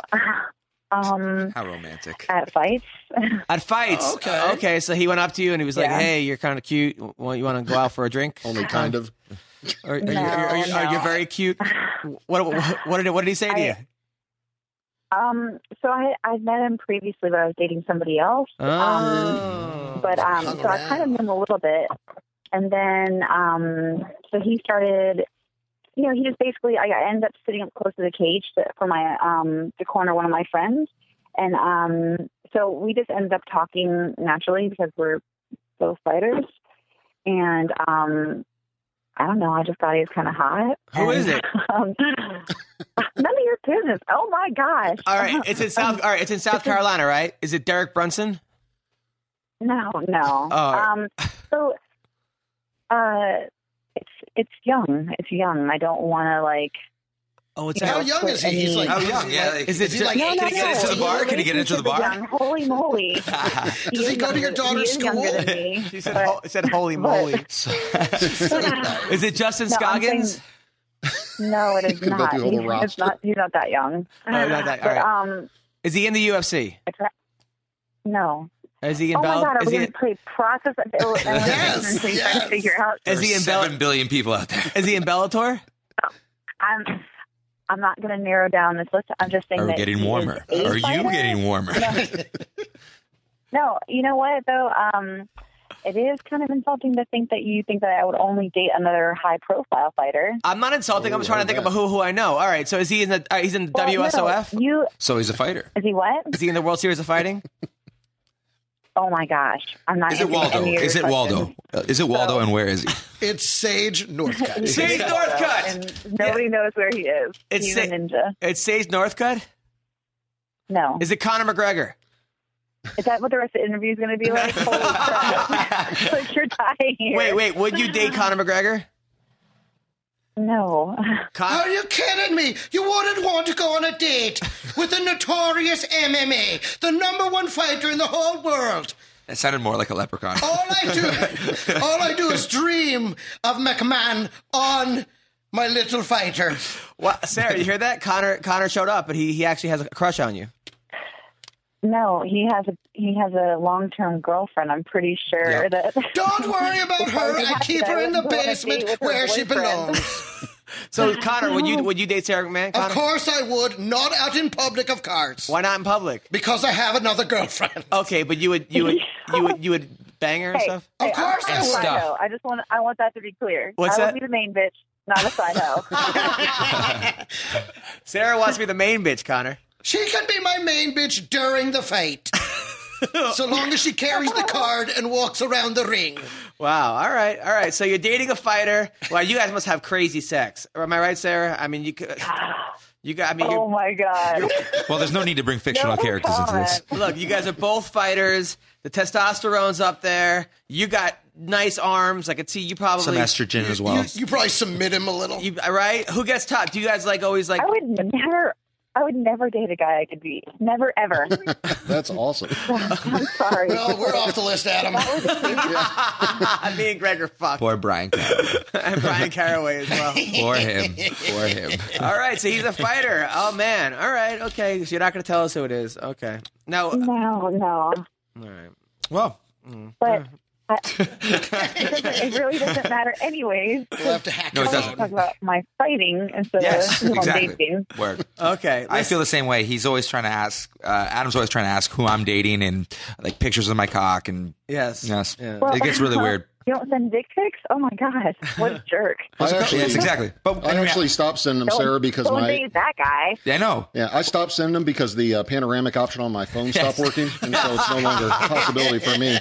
But I did. Sean is very modest. Anyways, I actually would prefer to date a guy who just has like a career. I don't really understood. Like even before normal I met person. this guy, I vowed I was like, I don't want to fight. I don't want to date fighters. You know, like there's just certain things that come along with fighters that I don't want. I was like, I want a guy who has got, has built a life, and So he fights, but he more fights, for enjoyment, and it's not where he's, gonna invest. So it's CM Punk. Yeah, exactly. No. Is he what? It's CM Punk. No, but oh my God, you're so good at this game. I think he manages a Radio Shack. That's right. No, what's it called? To Sarah's point, I think the idea of dating a fighter can be kind of challenging in its own right, because we are, in our career, is a very selfish one. It's always about me, all the way to the build-up of fight, and I can totally understand why you would want to. But don't you find that girls want to just bang you and then like leave you? Oh, we like a bucket list kind of thing, versus like actually like date you. Well, yeah, I can see your point. I worry about that, to be completely honest. Like, there's a long period of time where I'm like, I don't trust you. You have to really like prove your worth, because you don't know who like actually is interested in you or wants to bang Sarah McMahon. So right. The Sarah McMahon. Now, the Sarah McMahon. My God. Now, does he wear your medal while you guys have? No. Can Adam wear your medal? Because that's where he's going with that this. Would be so hot if I got to wear a wrestling. That would be so hot. Come over and I'll let you wear my belt. We'll do kidding? it while you're wearing my belt. That would be amazing.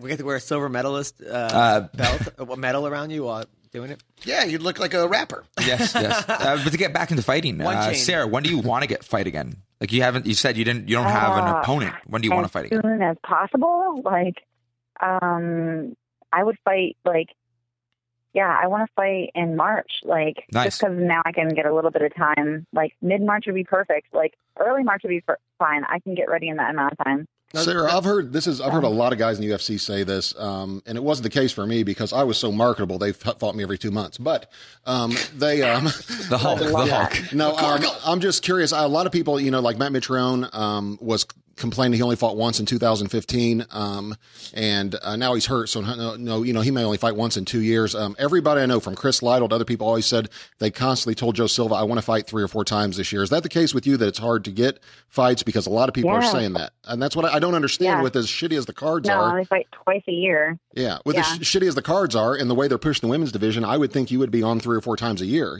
Because you're one of the few. I would love that. Yeah.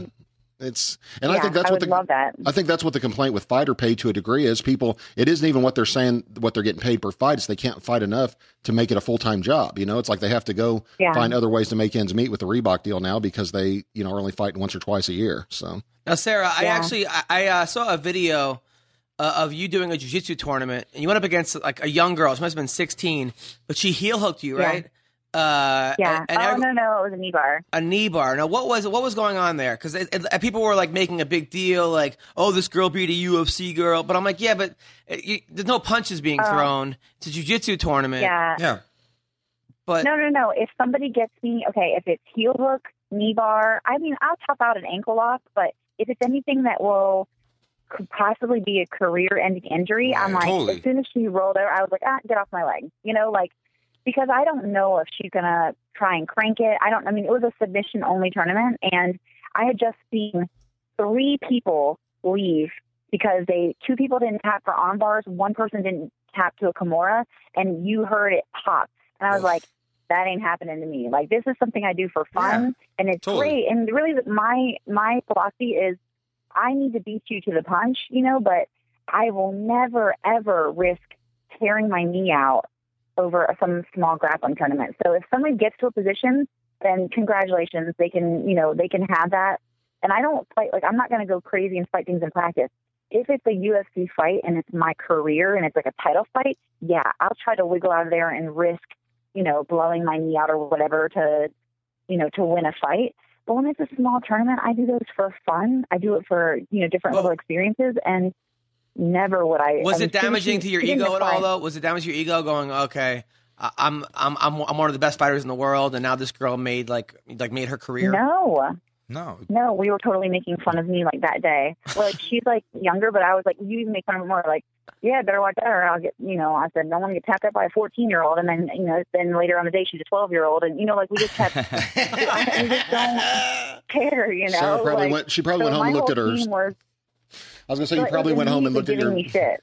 Yeah. Okay. Oh, good. Because I was actually worried for you. I was like, No, I would be worried more. I started to think about it, and I was like, I talked to my manager because I'm like, is this going to affect my career? Because I do these things because I want to get more competition. I want to get more experience with jiu-jitsu. Totally. And I was like, is this going to affect my career? And he said, because I said, I want more competition, I said, I'm willing to make that sacrifice that I will lose to a jiu-jitsu girl, in a position where I could smash her head in if this were a fight, but it's just not the case, So, and the manager said, no, if you feel like getting more competition and getting better, that doesn't matter if you go into a fight and have a great performance on the ground and things like that. Like, your actual fighting is what matters, not what you do outside of it. So I was like, then I'm going to keep doing them. Good. Well, listen, Sarah, I think you're amazing. I'm so happy that you found love. Young love. I think you're one of God. Young relationship, and you're trying to put that evil on me. You're one of my favorite fighters, one of my favorite people. You're a beautiful person inside and out, and I am a huge fan of yours. So thanks for doing the podcast. Yeah, no problem. Thank you. Thank you, and have a great rest of the week. You too. Bye. That was Sarah McMahon. I like her. Yeah, she's swell. Isn't she sweet? Yeah. I thought she was getting irritated with you for a minute. I was like, I didn't know. I couldn't tell if she was mad or not. Yeah, she's like, I would rather talk about my fights. We always give her a hard time. Yeah.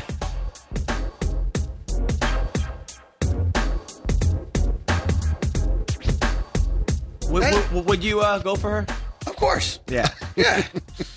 Get some silver medal stank on me, sure. Stank. That's what I was going to say. If she feels bad about getting tapped out, she probably looks at her silver medals. Like, you know what? I'm all right after all. It doesn't take that much after all. Name of competition, man. That's how it is. Do you enter any grappling tournaments? I did when the first couple weeks, first couple of months I started martial arts, but I did a lot of kickboxing fights. For instance, like back home, again, with I find in jiu-jitsu specifically, there's a lot of politics involved. So like one time I was doing a competition and I basically pinned him and supposed to get a couple points or whatever the case, and they didn't give it to me because, so I later find out the referee was actually his coach. So I was just like, this is stupid. Yeah, and that happened to me. Yeah, and then instead what I did was, why don't I just do a couple kickboxing fights? I can just knock the guy's block off and what's that going to do? Yeah, this ref doesn't matter if I break your face. When I was in high school, my little brother played baseball, and I would go to his games, and the umpire would never show up. So I would just ump the games. I pretended I was the umpire, and I was the most corrupt umpire. Like, yes, they were up. Awesome. I'm like, ball one, ball. I'm like, just don't swing. I'll get you on base. and I was like Naked Gun. Remember Naked Gun when he throws the balls in the air and as the umpire. Adam had money on it. Exactly, all the money on it. That's exactly what I did. I was like, fuck, it's my little brother. I gotta cheat for him. Yeah. The only grappling match I ever lost was I lost two. One to Dan Hornbuckle when he was very first starting and I was first starting. He got 7 points on one move in 3 seconds, and I was like, "That's it. No, he can't have 7 points." He beat me 9-8. He was down 8-2, and he got 7 points in 3 seconds. And the guy said, "No, he swept you, then passed guard, then mounted you." And I was like, "No, I tried to go for an armbar and missed it." And he jumped into mount. That wasn't a sweep. That wasn't a pass for sure. But it turns out the guy was his training partner. Was it Indian reservation or something? No. That's awesome. I did lose $1,200 on an Indian casino one time, and I told the dealer, "Well, I guess that settles us up for Missouri, huh?" He didn't get it, but I thought it was funny. Did I tell you about when I was texting that Native American girl and Joe Silva got mad at me? Well, no, what happened? I was texting this Native American girl, right? And giving her shit about Thanksgiving and stuff or whatever. And she dinner talk. Yeah. Said, "Sorry, we stole all your shit," and made it way better. But I was texting her, and she said she was on her college rowing team, and I said, "I bet you can canoe like a motherfucker," which is a great joke, right? Yeah. So I screenshot it and put it on Twitter, and then 2 days later, I get a text from Joe Silva, said, "Sean, Joe Silva, UFC." I was like, "Hey, Joe." He said, "Can you do me a favor?" I was like, "Anything you want." You know what I mean? I was trying to, I would blow a pig. No, but I was just trying to stay in their good graces. So I was like, "Anything you want." He said, "Can you stop saying racist shit on Twitter?" And I was like, "Oh," so I knew he was mad, right? Yeah. So I just texted him back and say, "What if it's really funny though, Joe?" That's what he said. He said no. Just, "Oh my God," was all he said back. And so I was like, I just left it at that. I don't know what else to say. Then I was released shortly thereafter. But That's a true story. I actually, but everything you say, I believe. Yeah, it happens. Honesty is the best policy. Now, okay, by the way, that interview, was brought to you by Decipher. It's a lifestyle firm, and they offer expertise in coaching, mental coaching, contract negotiations, and personal advising. Call them today at 1-888-731-COACH. That's 1-888-731-2622. As well as tip a fighter. Okay, fighters are underpaid. It's nonsense. Okay, Bubba Jenkins has come up with a way where we could actually make a difference. Tipafighter.com. We could pay fighters for fighting. You can tip them. Look, you win $50,000, give them $1,000, give them $2,000, give them $5,000. Okay, give them $20. Everything makes a difference. Tipafighter.com at Tipafighter. Now we are going to call Meathead. Yes. Matt Mitrione, who actually is coming off a rough eye injury. Oh, yeah. And a shoulder. And a shoulder injury. I'm surprised he even finished that fight. I don't think anybody would have given him shit had he just said, fuck this. Yeah. No. I fought with a dislocated shoulder one time, 3 rounds. It's no fun. That was, against who? A guy named Tiny Norton. He sucked real bad. He sucked so bad that I could not. The only reason I kept fighting was I was not going to lose to him. I was like, this dude is not going to be the person that beats me. Tiny Norton? That's what they called him, Tiny Norton. One of those ironic names. Yeah, he's tiny, but he's a giant. He's 400 pounds. Yeah. He sucked. Tiny Norton. He had a good chin. Richard White. Yeah, he was no Richard White. You got to write a book, man. I know. I'm working on it. It's going to start with my text messages to girls. Well, it's Matthew. Hey, Matt, how's it going? That's Adam Hunter. You're on the MMA Roasted podcast. What's up, dude? What's up, man? It's me, Sean McCorkle, Elias Theodoro, the Greg Wilson. How are you feeling, man? How's your eye? I could not be much better. My eye is good. It's actually, dude, I've been probably 95% painless, for the whole time. I had my shoulder looked kind of gruesome, but it's been separated from football, so it didn't bother me. It was just kind of like an aggravation of an older injury, so it wasn't really that bad. Can you see out of the eye? I can see how ugly you are, if that helps. I appreciate that. Now, Matt, I always thought that you didn't like me, man, because I remember I was on TV on Fox Sports. It was my big thing on Tough Talk, and I said something to Gilbert Melendez, and he said something back to me, and then Matt tweets, "Way to shut that nerd up." That was one thing. and then one time you were in a bad mood. You're like, send me a funny video. So I tweeted you the video of me and the wedding, getting attacked at a wedding. You write back, "That was awkward." I'm like, geez, thanks, man. This guy's great. And then another time you were like, someone's like, go on MMA Roasted. You're like, yeah, Sean McCorkle fucked that dude up in a roast battle.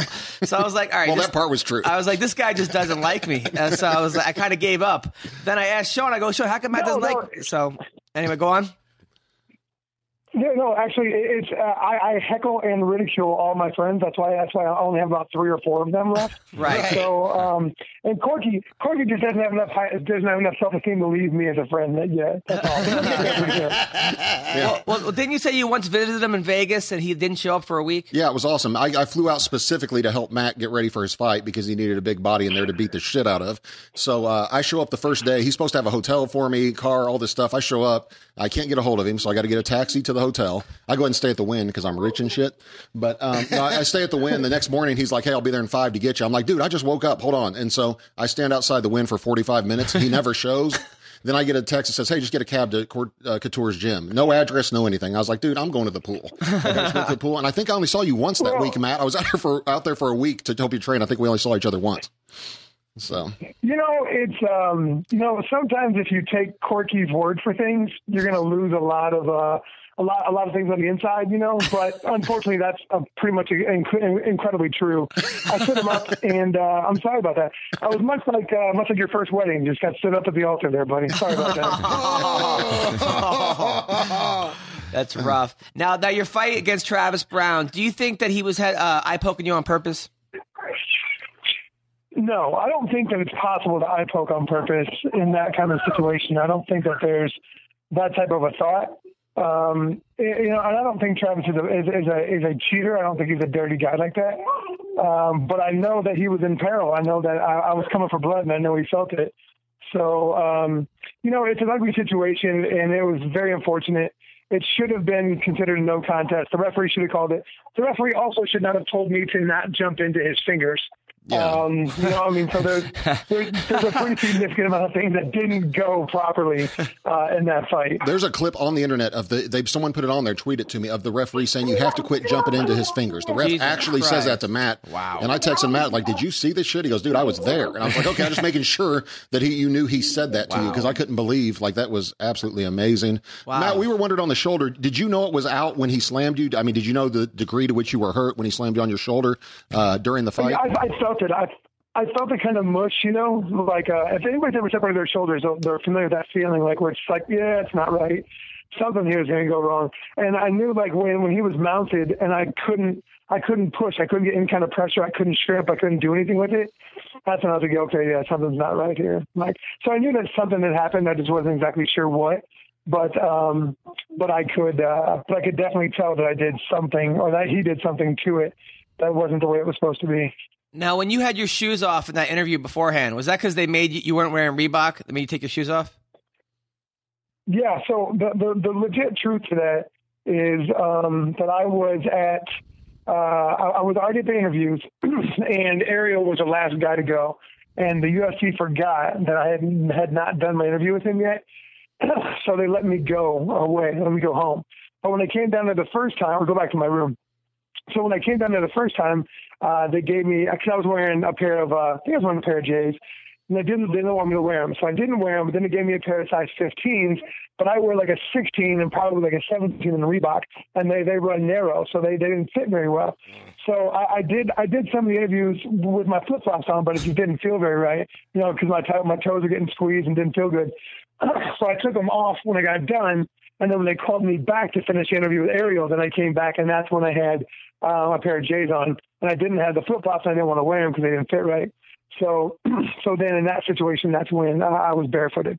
What's crazy? But it wasn't like this big planned protest about it, but it didn't. From what I understand, the UFC and Reebok kind of caught hell over it. Yeah, right. Dude, that's what I thought. You were doing it as a silent protest, like as a joke, like, oh, I can only wear Reebok. But the fact they would be so petty as to tell you have to cover up your polo or not wear Jordans to an interview is, I mean, you got pictures of Dana White walking in the airport with Ronda Rousey wearing all Nike everywhere 2 days after the Reebok deal signed, So, like, it's, I don't know, it shocked me. So I think it's an extremely valid point you bring up.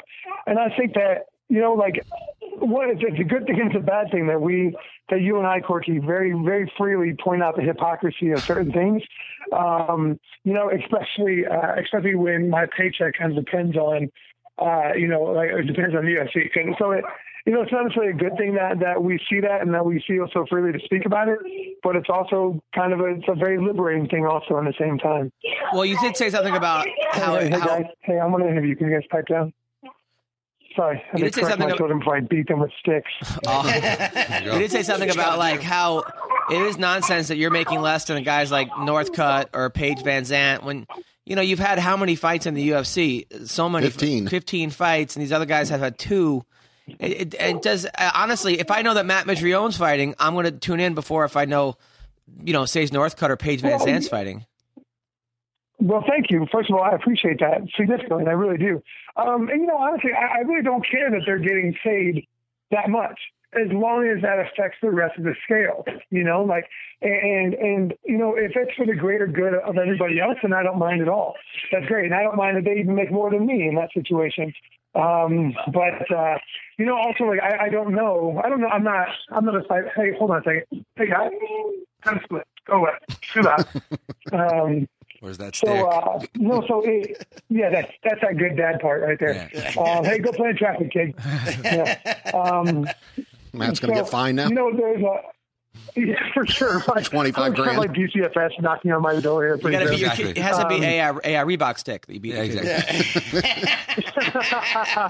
like Nate Diaz said, the Reebok jeans. Perfect answer. That was great. My mug shot. I'll be like, I'll make sure I wear my Reebok shirt. My mug shot. It's. I don't remember what the hell was just asked. Sorry, boys. That's all right. About Sage and Paige getting more than you. That's what it was. Yeah, I don't really care. I don't even really care that they make more than me, as long as it affects the scale on a positive way, and it's for the greater good. Then great. I also that's what I was saying. I don't know much about cyber media, like social media and stuff like that. So, like, I don't know how a kid who's 19 years old who has fought 6 times in his life has 200,000 followers on Instagram.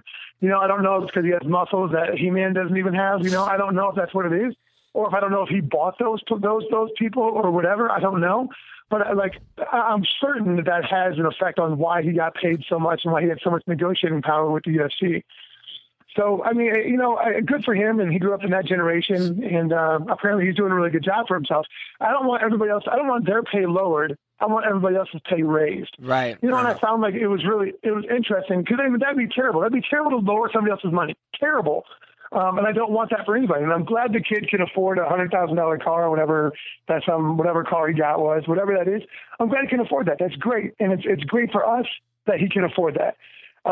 But I have a problem with the fact that this kid who's 19 years old, is getting paid this much money, and you got guys like like Tim Bosch or Ed Herman or this guy or that guy or Jim Miller, who's been around for that long, and they're still getting raked over the coals. Right. So what are you going to do now? Now that your contract is up, are you going to go to Bellator? Are you going to go to ONE FC? Are you going to stay in the UFC? What do you think you're going to do? I'm going to enjoy my free agency, and by that I mean like I'm going to relax. I know if I want to keep fighting, I'm going to have a job. I know that somewhere, and and I think that I proved that my worth is what I feel it is. I feel like I was beating Travis Brown. Let's talk about this just for a minute, okay? Let's talk about this Travis Brown fight. How in the holy hell can I drop him with a short left in the first round and lose the round? How in the hell does that happen with any judge? No, I agree. Let alone all three judges. Wait, so you lost that round? I controlled it. I lost the first round. I dropped him with a straight left. They were all short straight left. All the judges were Armenian. They were all. No, did they let you see the scorecards? How do you know you lost the first round? Because that's a joke. It wasn't even close. The scorecards. That is amazing. I saw the scorecards. That is bullshit. Dude, I lost the first and the second round, which is crazy. Blows my mind that I lost it. And what's worse is I just watched the fight yesterday, right, for the first time. So, dude, I was getting out on Travis, and I knew that it was time to go. I knew it was time to put pressure on him, and that's the second round. So with all the stuff I just looked at, right, and so I got poked in the eye the first time with 11 seconds left in the first round. 2 minutes and 40 seconds later, I got poked a second time. Not 2 minutes and 40 seconds of fight time, 2 minutes and 40 seconds of real life time. Right. I got poked in the eye the second time. So within 3 minutes, I get poked in the eye with vengeance. And then I'm supposed to be okay, and the referee didn't even stop the fight and made me fight 32 seconds longer after I got poked in the eye, and made me just swing for the fences. Dude, that's bogus. And then to tell me at the end of all that, hey, stop jumping into his fingers. Right. What? Yeah, no, it was ugly. The whole thing was really ugly and hard to watch. Why were you not given 5 minutes, Matt? Is that not the rule? I thought. Okay, no, not eyes. Not eyes. It's just the groin. Okay, that is correct. I don't know who said that. I did. Elias Theodoro. Well, thank you. I appreciate that. You're right, man. So is that the rule just in Massachusetts, or is that across the board? That's across the board. It's just one of the ideas that with the groin, it's the fact that your testicles are a certain, like when you get hit in the nuts, it'll eventually come to, but in the eyes, it's more the safety of the eyes. What they're saying is if you can't see right away, then we don't want any effect on vision. Because if you get hit in the groin, even if it's bruised, even if it's hurt, it can continue on. Eyesight's permanent. And if you really got hit in the testicles, it'll eventually come back. That rule was made by someone who's never been poked in the eye before. Or hit in the junk. Yeah. Let me ask you, when you got poked in the eye with those fingers, do those fingers smell like championship judo pussy? Yes. Yeah. Well, that's all I was. Could you smell it on there? Like, ooh. Make that noise. Make that noise. Yeah. What's that? That's the real question everybody wants to know. Like, not how's your eye? It's like, hey, yeah. Speaking of which, what's really going on there? Now you were in the NFL for a while. You were a New York Giant, by the way, nice. and you're friends with Jeremy Shockey, who I hung out with Jeremy Shockey one day right after he graduated from Miami. No one knew who he was in New York. He was banging this hot chick from Miami. He was one of the coolest guys I met in my life. We went out to some arcade. He's like a child. He's like a 7-year-old with tons of money, who was just buying me video games. It was one of the most fun I've ever had in my life. But did you get more chicks playing football or doing MMA? MMA has 1,000 groupies, but they're all dudes. Yeah.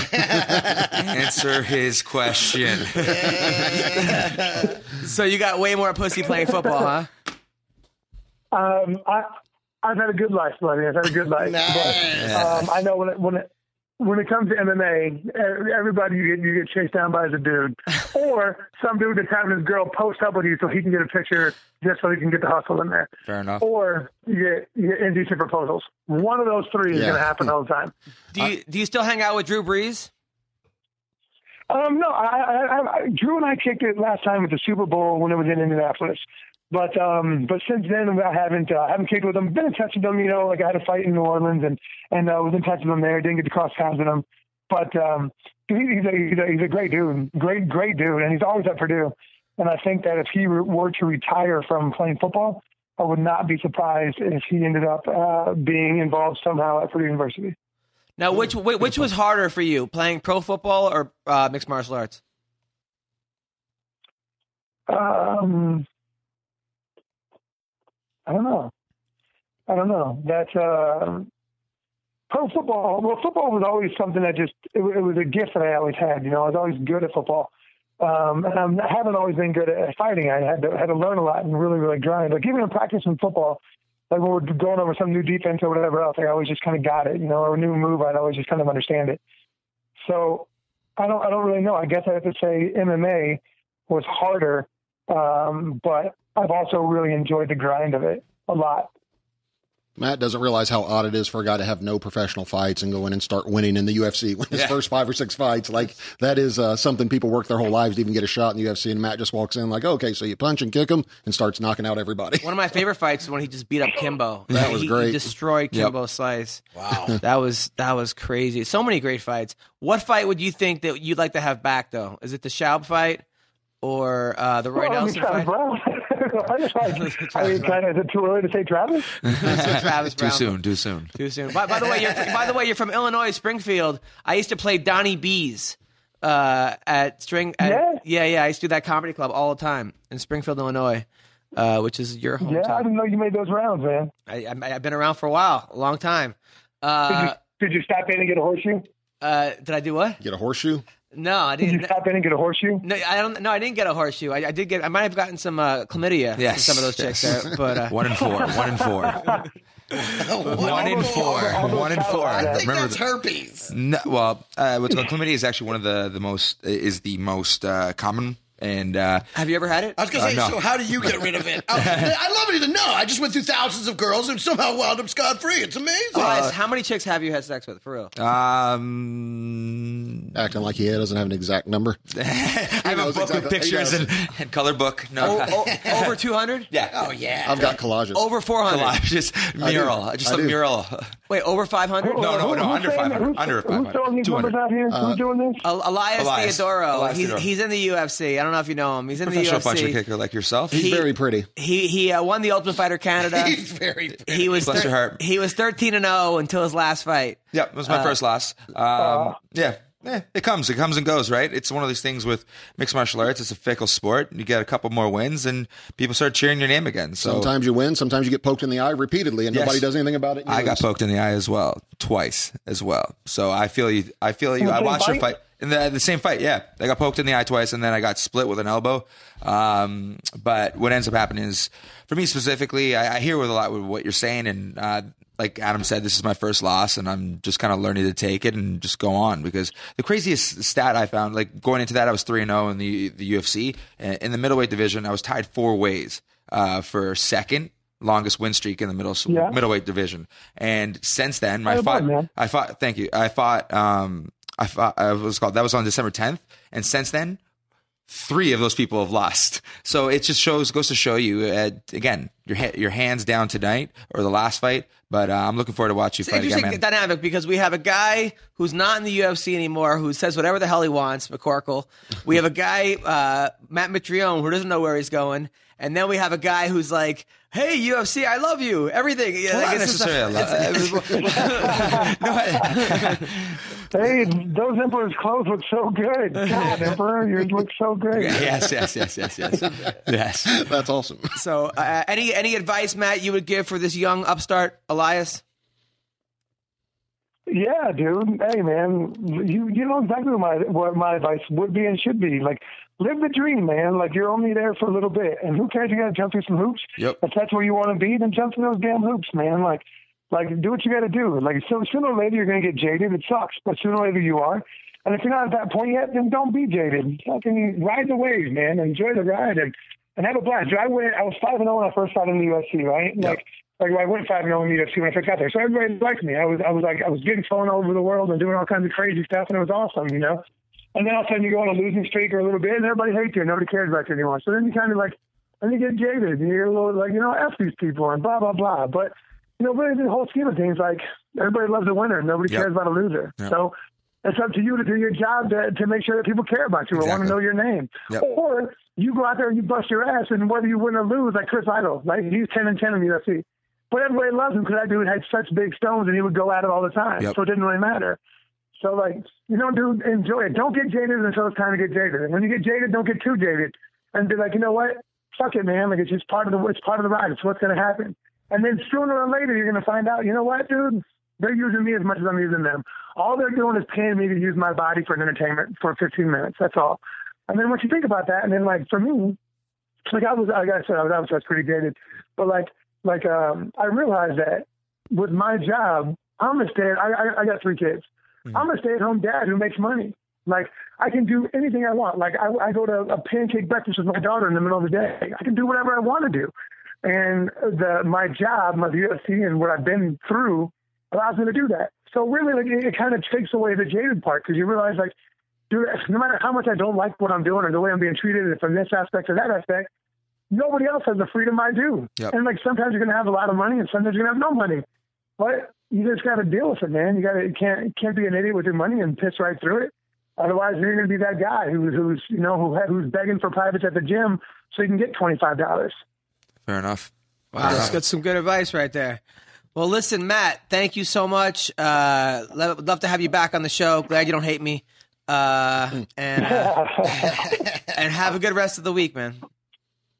Most definitely. Thanks a lot. Hey, boy. Thanks a lot for the time, man. Appreciate it. Thank you, man. Take it easy. It was Matt Mitrione. That's right. Matt Mitrione. That's a good one. A true veteran. Yeah. Elias, did you learn anything? No. I think a lot of that is truth.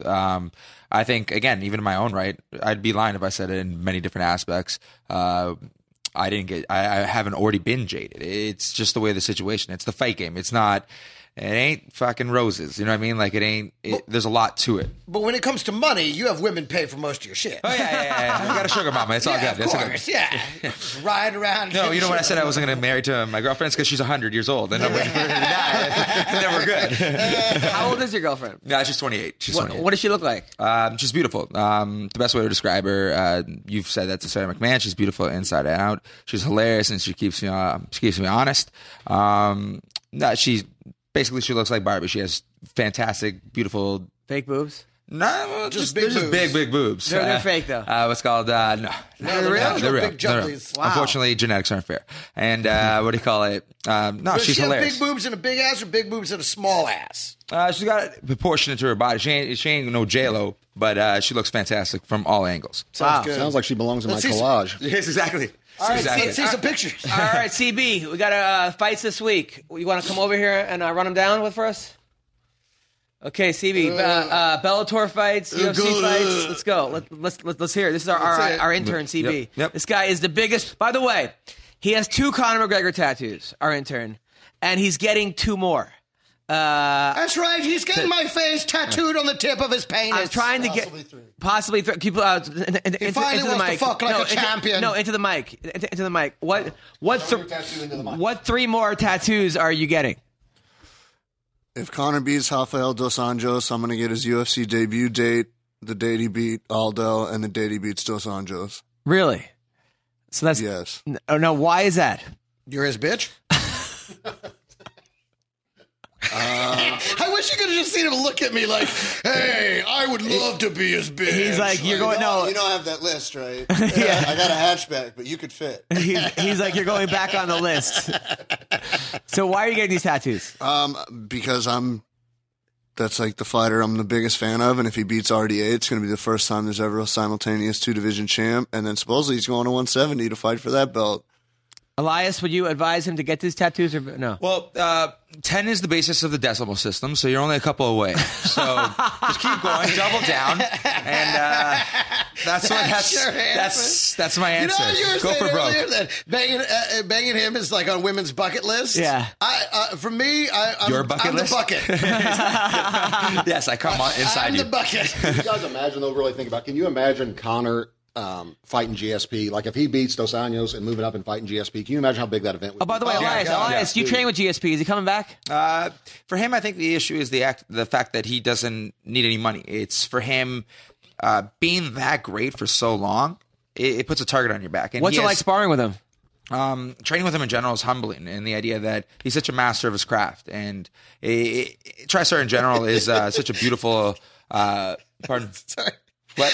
McCorkle's trying not to break the mic while he maneuvers. Exactly. It's the funniest thing going. I can see his mind going, don't break the mic. That actually was what I was thinking. Like, if I break this, they're never going to let me hear the end of it. All right, so CB, what are the... so now, does he take you down with double legs when you spar with him? Yes, he looks me in the eye the whole time. Really? Does he really take you down? He does? This romance boy. What? It's martial arts. Some days it's give and take. So you've taken GSP down? No, I have not. You have not, really? I haven't. In reality, the training that I've done with him has actually just been in the general. Because I actually came to TriStar. I've come to TriStar since he's kind of stopped fighting. So he's never really in the town, like in the area. But the most surreal thing I've ever had, where when I was sparring, it was me and Francis Carmont. Yeah. And GSP was in the side of Francis Carmont during sparring, and just him whispering in Francis's and yelling out in Francis's ear, telling him how to kick my ass was a really surreal moment. That's badass. All right, so this week, CB, what are the big fights? Bellator fights, what do we got? In the main event of Bellator, we've got Paul Daly fighting Andy Urick. Who's Andy Urick? Probably another sacrificial lamb for Daly's hook. Right. So, all right, so we're picking Paul Daly for this fight? Yes. I would think so. Okay, who else? At least for the parlay. You got Paul Bradley and Chris Honeycutt fighting, which I think is That should be a good fight. It's a good wrestler matchup. I think Honeycutt's on his way up. He's one of Koscheck's boys from Dethroned Fresno. Oh, true. And, I mean, I've seen him fight before. Great wrestler. I think he needs to work on finishing. I mean, he had a guy full back mount, completely flattened out, couldn't get the choke for pretty much 3 rounds. But if he gets his entire game together, I think the guy's a contender at Honeycutt? 170. Yeah. All right, so we're picking Honeycutt? I'm agreeing with you. I'm going with Paul Bradley. He's my buddy. He's also, a lot of people forget, he was the one who had herpes on The Ultimate Fighter. You remember that? Yeah, 1 in 4. 1 in 4. Yeah, he had skin herpes on his neck on The Ultimate Fighter, and I'm like, I cannot believe he's agreeing to let them air this. He's like, oh, yeah, it's just from wrestling or whatever. Like, dude, they just said you had herpes on The Ultimate Fighter. Like, and you let them say that. It was on his neck, no less. So you're going for Paul Bradley? Yes, that's my buddy. He's the one who I told you guys cut 30 pounds in 4 days right. to make weight for the fight and then got cut. So, what else we got, CB? You got Rafael Butler against Tony Johnson. I spoke to Rafael 2 Saturdays ago now at Invicta, and he was actually supposed to fight Lorenzo Hood at the Gillard Gertz card in Temecula in August, but Lorenzo Hood tore his knee in the back 5 minutes before walkouts. Ooh. So the fight got canceled. You think it's bullshit? Why? No, I know Lorenzo Hood, and we're buddies. So yeah, I managed him for a little while, for about 3 days. I managed Lorenzo Hood, so that was the end of that. But no, he's got I don't know if you've seen Lorenzo Hood. He is a monster. Have you seen him? Like, no. I mean, genetic. He fought for me, actually, my promotion.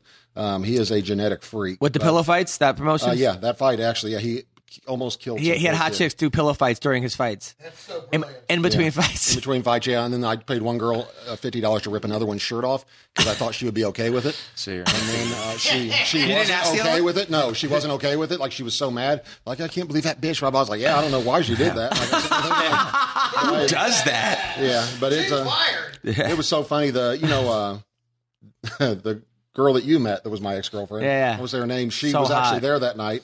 And they went up and interviewed her in the ring for some reason. They interviewed her in the cage between fights because she was so good looking. And I told the ring announcer to ask her if me and her used to date. And I was up there with him. He goes, "Now I have a question for you. Did you and Sean used to date?" And she like looks and like shakes her head no or whatever. And then I said, I got the microphone. I said, "Well, I guess we were just fucking then." And it was just dead silence. Like it was just like nobody said anything. But I also had dead silence in the crowd that night because I think it was my first event. I think everybody hey guys, don't have AIDS. Yeah, I think I get on the microphone. Thank you guys all for coming out. You know, this is my new promotion, all this and that.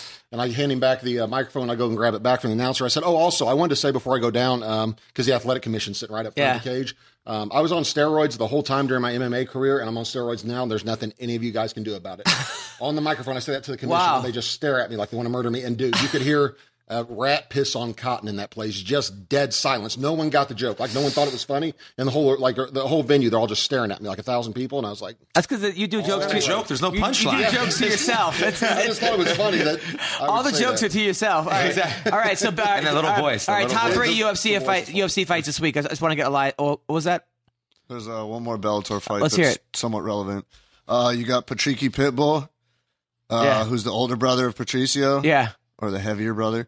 Against Ryan Couture. This Friday? Yeah. Ryan Couture versus Pitbull?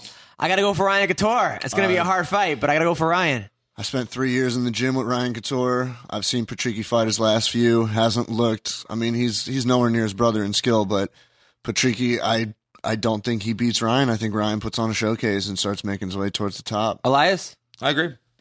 I'm with you guys. I like Ryan Couture. Sometimes I pick with my heart instead of my... It's exactly what I'm doing right now. All right, so UFC fights. Real quick. Let's go down the first top 3 or 4. Just Roy Nelson for the win. Roy Nelson? No, it's 2 weeks away. Well, this weekend is Rumble Johnson and Ryan Bader. Rumble Johnson, Ryan Bader? Yeah. I don't think Ryan Bader makes it out of the first round. Elias? I disagree. I think that the people are not giving Bader enough opportunity to kind of... or just much of a chance, and I think he does. He's a really good wrestler, and one of the deficits that Anthony Johnson has, just like any blonde, once you're put on your back, you're screwed. So I think, sure, he showed a lot of top game and whatnot with Minowa. Jimmy Manoa? Yes, there you go. But I think the important thing is we know what Ryan Bader's best opportunity to win. Put him on his back. But Johnson's a good wrestler too, though. Pardon? Johnson's a really good wrestler also. I mean, Phil Davis couldn't take Johnson down. Yes, he's more again, his defensive wrestling is okay, but his jiu-jitsu is not, is what I'm saying. Once you get him on his back, so you're picking Bader for the win. $50 gets you $150. It's a 3-1. Yeah. No. Maybe. But no. But loves the odds and he's always wrong. Yeah. But no, I'm not. This one, again, obviously, there's a reason why he's the favorite. Yeah. He's a monster. You can come in there and just tear your head off in just a couple of seconds, or he can say no all fight with his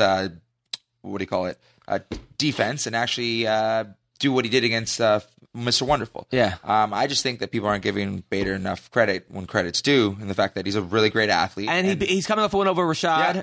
He's coming over a win over Phil Davis. I didn't even realize he fought Paul Orndorff. That's a great wrestling joke. Who else we got?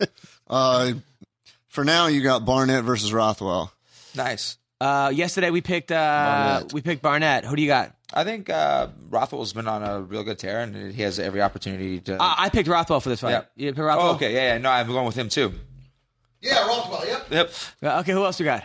I hope Rothwell wins so I can see the laugh again after the fight. I mean, you got Sage Northcutt going up to 170 to fight Brian Barberino, which we discussed yesterday. Cool. What fast food restaurant does Brian Barberino work at? Because they don't put real fighters. They just go, they're like, you get out of the fucking drive-thru. You're fighting Sage Northcutt. Brian Barberino. He's Mr. Cotter's student assistant. Totally. Hey, Mr. Cotter. That was his name, right? Was it Barberino? Yeah, Barberino. Vinny Barberino. Isn't it funny that people still act like Travolta's maybe straight? Yeah, okay, so Elias, who do we like? Barberino or Northcutt? I think Northcutt. To give him credit, he's getting back in there, even if they are in some ways giving him opportunities that he will easily take up. Marshmallows. Yes. No. Yeah. Yes. Yes, but that doesn't really mean anything. He's a genetic freak. He's 6'3". He has a frame, right? Like he has a frame that he's going to be more athletic than this other individual, whoever the hell the convenience store clerk is. Brian Barberino. I believe he works at Chick-fil-A. I believe Elias just called out Barberino. If I'm mistaken, he's going to go down. I can't make 185. We have 2 more minutes for the show. The last thoroughly relevant one on the card is Tarek Saffiedine and Jake Ellenberger. Nice. Ooh, Jake. We got to go with Jake. Elias? Jake, it just depends on, again, he went through a little bit of a rut. And with him, it's just a sense of, I think it's him being him. If he doesn't show up, as with anyone, I think it could be a rough night. But I would say, based on skill set, Jake. Greg? Yeah, he wants to come back. It's Jake. He's going to have the heart. He's going to have the power, the desire. It's going to be there. It's Jake. I guess I'm by myself on this one, going with Saffiedine. Why? I just think that Saffiedine's he's got great kicks. He's better on the outside. Oh no, Tarek Saffiedine. Yeah. Oh yeah, shit. Yeah, Tarek. Wait, you're taking the whole thing back? Yeah, point still stands. Saffiedine's coming off a horrible knockout with what do you call it, Rory McDonald. I was there. Just call out Jake Ellenberger. No. I think that's what I heard. I just didn't want you to be the lone one. That's it. I'm looking after you. What other Saffiedine did you think he was fighting? I to be completely honest, I wasn't paying attention for 5 seconds. ADD kicked in. He was still counting how many girls. By the way, during your fight, they said you suffer from ADHD. I'm like, that is such bullshit. Like, during his fight, Downs is like, Elias has ADHD. Who doesn't have ADHD? No, it's a term. No, what's called again? They're fishing for again some type of storyline of what in way, shape, or form. Getting to that part before we nail the Saffiedine. Elias has Down syndrome. Exactly. He has an extra chromosome. Right. He has all the chromosomes. I heard somebody say the other day that if they ever get a dog, they're going to name it Syndrome. So that way, when it jumps call up him on them, Downey. You call him Downey. Down syndrome. That's kind of funny, That's right? horrible. It'd be funny if you call him Downey. Down syndrome. Down syndrome. That's like what's up? What's going down? Did you really hear that? Or that's a joke you made up? No, I wish I made it up. No, I heard I want to name my voice told him. That's what it was. The little voice. I want to name my child Priority Access. Yes. So that any flight he ever has to get on, they're like, we'd like to invite Priority Access to board the flight. And he goes right on. I'm Priority Access. That's if I had a band, specific situation. If I had a band, I would call it AIDS and be like, yeah, we started out as HIV, but now we're AIDS. Anyway, listen. Sean is not a member. Yes, what was that? Having Elias here, it's somewhat relevant to mention since he was in the house with him. Olivier Aubin-Mercier is fighting this weekend too. Yeah, he's fighting Carlos Diego Ferreira. Wait, that's the guy you beat, right? No, I didn't beat him. What do you call it? He's from TriStar. I've trained with him. He's a sweetheart. He's 170 or 155 rather. He's fighting who? Carlos Diego Ferreira. The guy that he was undefeated. He was undefeated till he fought Beneil Dariush. Hold on, go on. He was undefeated till he fought Beneil Dariush, and then he also fought Dustin Poirier, who beat him. He hasn't been looking too great. These guys only fight people with more complicated names than them. Like Zach Galifianakis is fighting. They got like 19 names apiece. So how good is this? Because that kid looked great against. He fought my friend the Bulldog. Yeah, no, he's legit, man. He's built like a fucking Ninja Turtle. Is the best way to explain him. When you see him in person, you don't understand how he makes 155. He has like bird bones, like they're very, very light. He literally looks like a Ninja Turtle. He's really good. He's a black belt in judo. He also won, I think, purples in worlds out in what do you call it? The Middle East. I can't remember where exactly. Abu Dhabi. Bam. There you go. He was there once. Voted best He was in the there. Middle East. in Arab Emirates. In the ISIS tournament, he came in third. You get all the slaves. Well, listen. You get all the slaves. Listen, that's our podcast today. Yeah, on a high note. I want to thank our sponsor, D-Cipher, DI-Cipher. Okay, they do life coaching, mental coaching, contract negotiations, and personal advising. Call them today at 1-888-731-COACH. That's 1-888-731-2622. As well as tip a fighter. Listen, fighters are underpaid. We got to get you guys more money. We thank you for fighting. Thank you, Sean McCorkle, for all the entertainment. Thank you for Elias Theodoro. Thank you, Matt Mitrione, for calling in. Sarah McMahon, as well as Anthony Smith. It's been a great podcast. This week, I will be in North Carolina at the Laughing Gas Comedy Club. That's right. The Laughing Gas Comedy Club fun. in North Carolina. I can't wait to go. Also, next Thursday, I will be at the LA Comedy Club in Las Vegas. Thursday, Friday is the World MMA Awards. I'll be there as well. I wrote 3 of the sketches. Sean saw them. They're really, really funny. CB saw them. I'm going to show them to Elias in a second. Greg, what do you got coming up? I'm going to be doing a bunch of colleges this weekend. I just want to remind everybody, don't forget, if you want to blow a pig, go to Thailand. All right, Elias, what do you got coming up? Nothing said in regards to the fight. I'm looking to be, there's a couple Canadian dates that are coming out. But with that being said, I'm actually going to be full-time training at TriStar, it looks like. Nice. Going down there and basically being around the fight culture that is Montreal, and I'm really excited about it. Nothing set, But I got a couple of romance novels, and I'll keep everyone posted. That's so fucking bad. What's it called? You can follow me. You can follow me on Twitter, and as always, I'll do some live tweeting. That's what they should talk about. That should be your storyline when they talk about it. Show what we got coming up. I'm going to actually be releasing a book with my text messages of girls in it, and I want him to be on the cover. Exactly. Like one of the romance novels, like sitting over there. That would be awesome. And you could also CB Gold. What do you got coming up? Just watching the fights this weekend. But you'll be at UFC 196, right? If it's still happening, yes. If not, he's out of budget. I'm checking Twitter every 30 seconds. And if anybody wants to talk fighting with you, they can, right? Yes, people challenged me yesterday, seeing who I've met and pictures to prove, and people only one guy got me with one name. Oh, wow. And it was actually Masaranduba. You know what I love? He's like, what do you got coming up? I was going to make a ham sandwich. I'm considering soup. I might go with chips. I'm not sure. Well, depends on what the soup of the day is. Thank you, Sideshow Network. Hey, do we have time to talk about Canadian strip clubs real quick? Oh, I'm a huge fan. No. We got to get out of here. Oh, it's too bad. I got plenty of stories. Next week, we'll talk about Canadian strip clubs. Thank you guys so much for listening. Take care.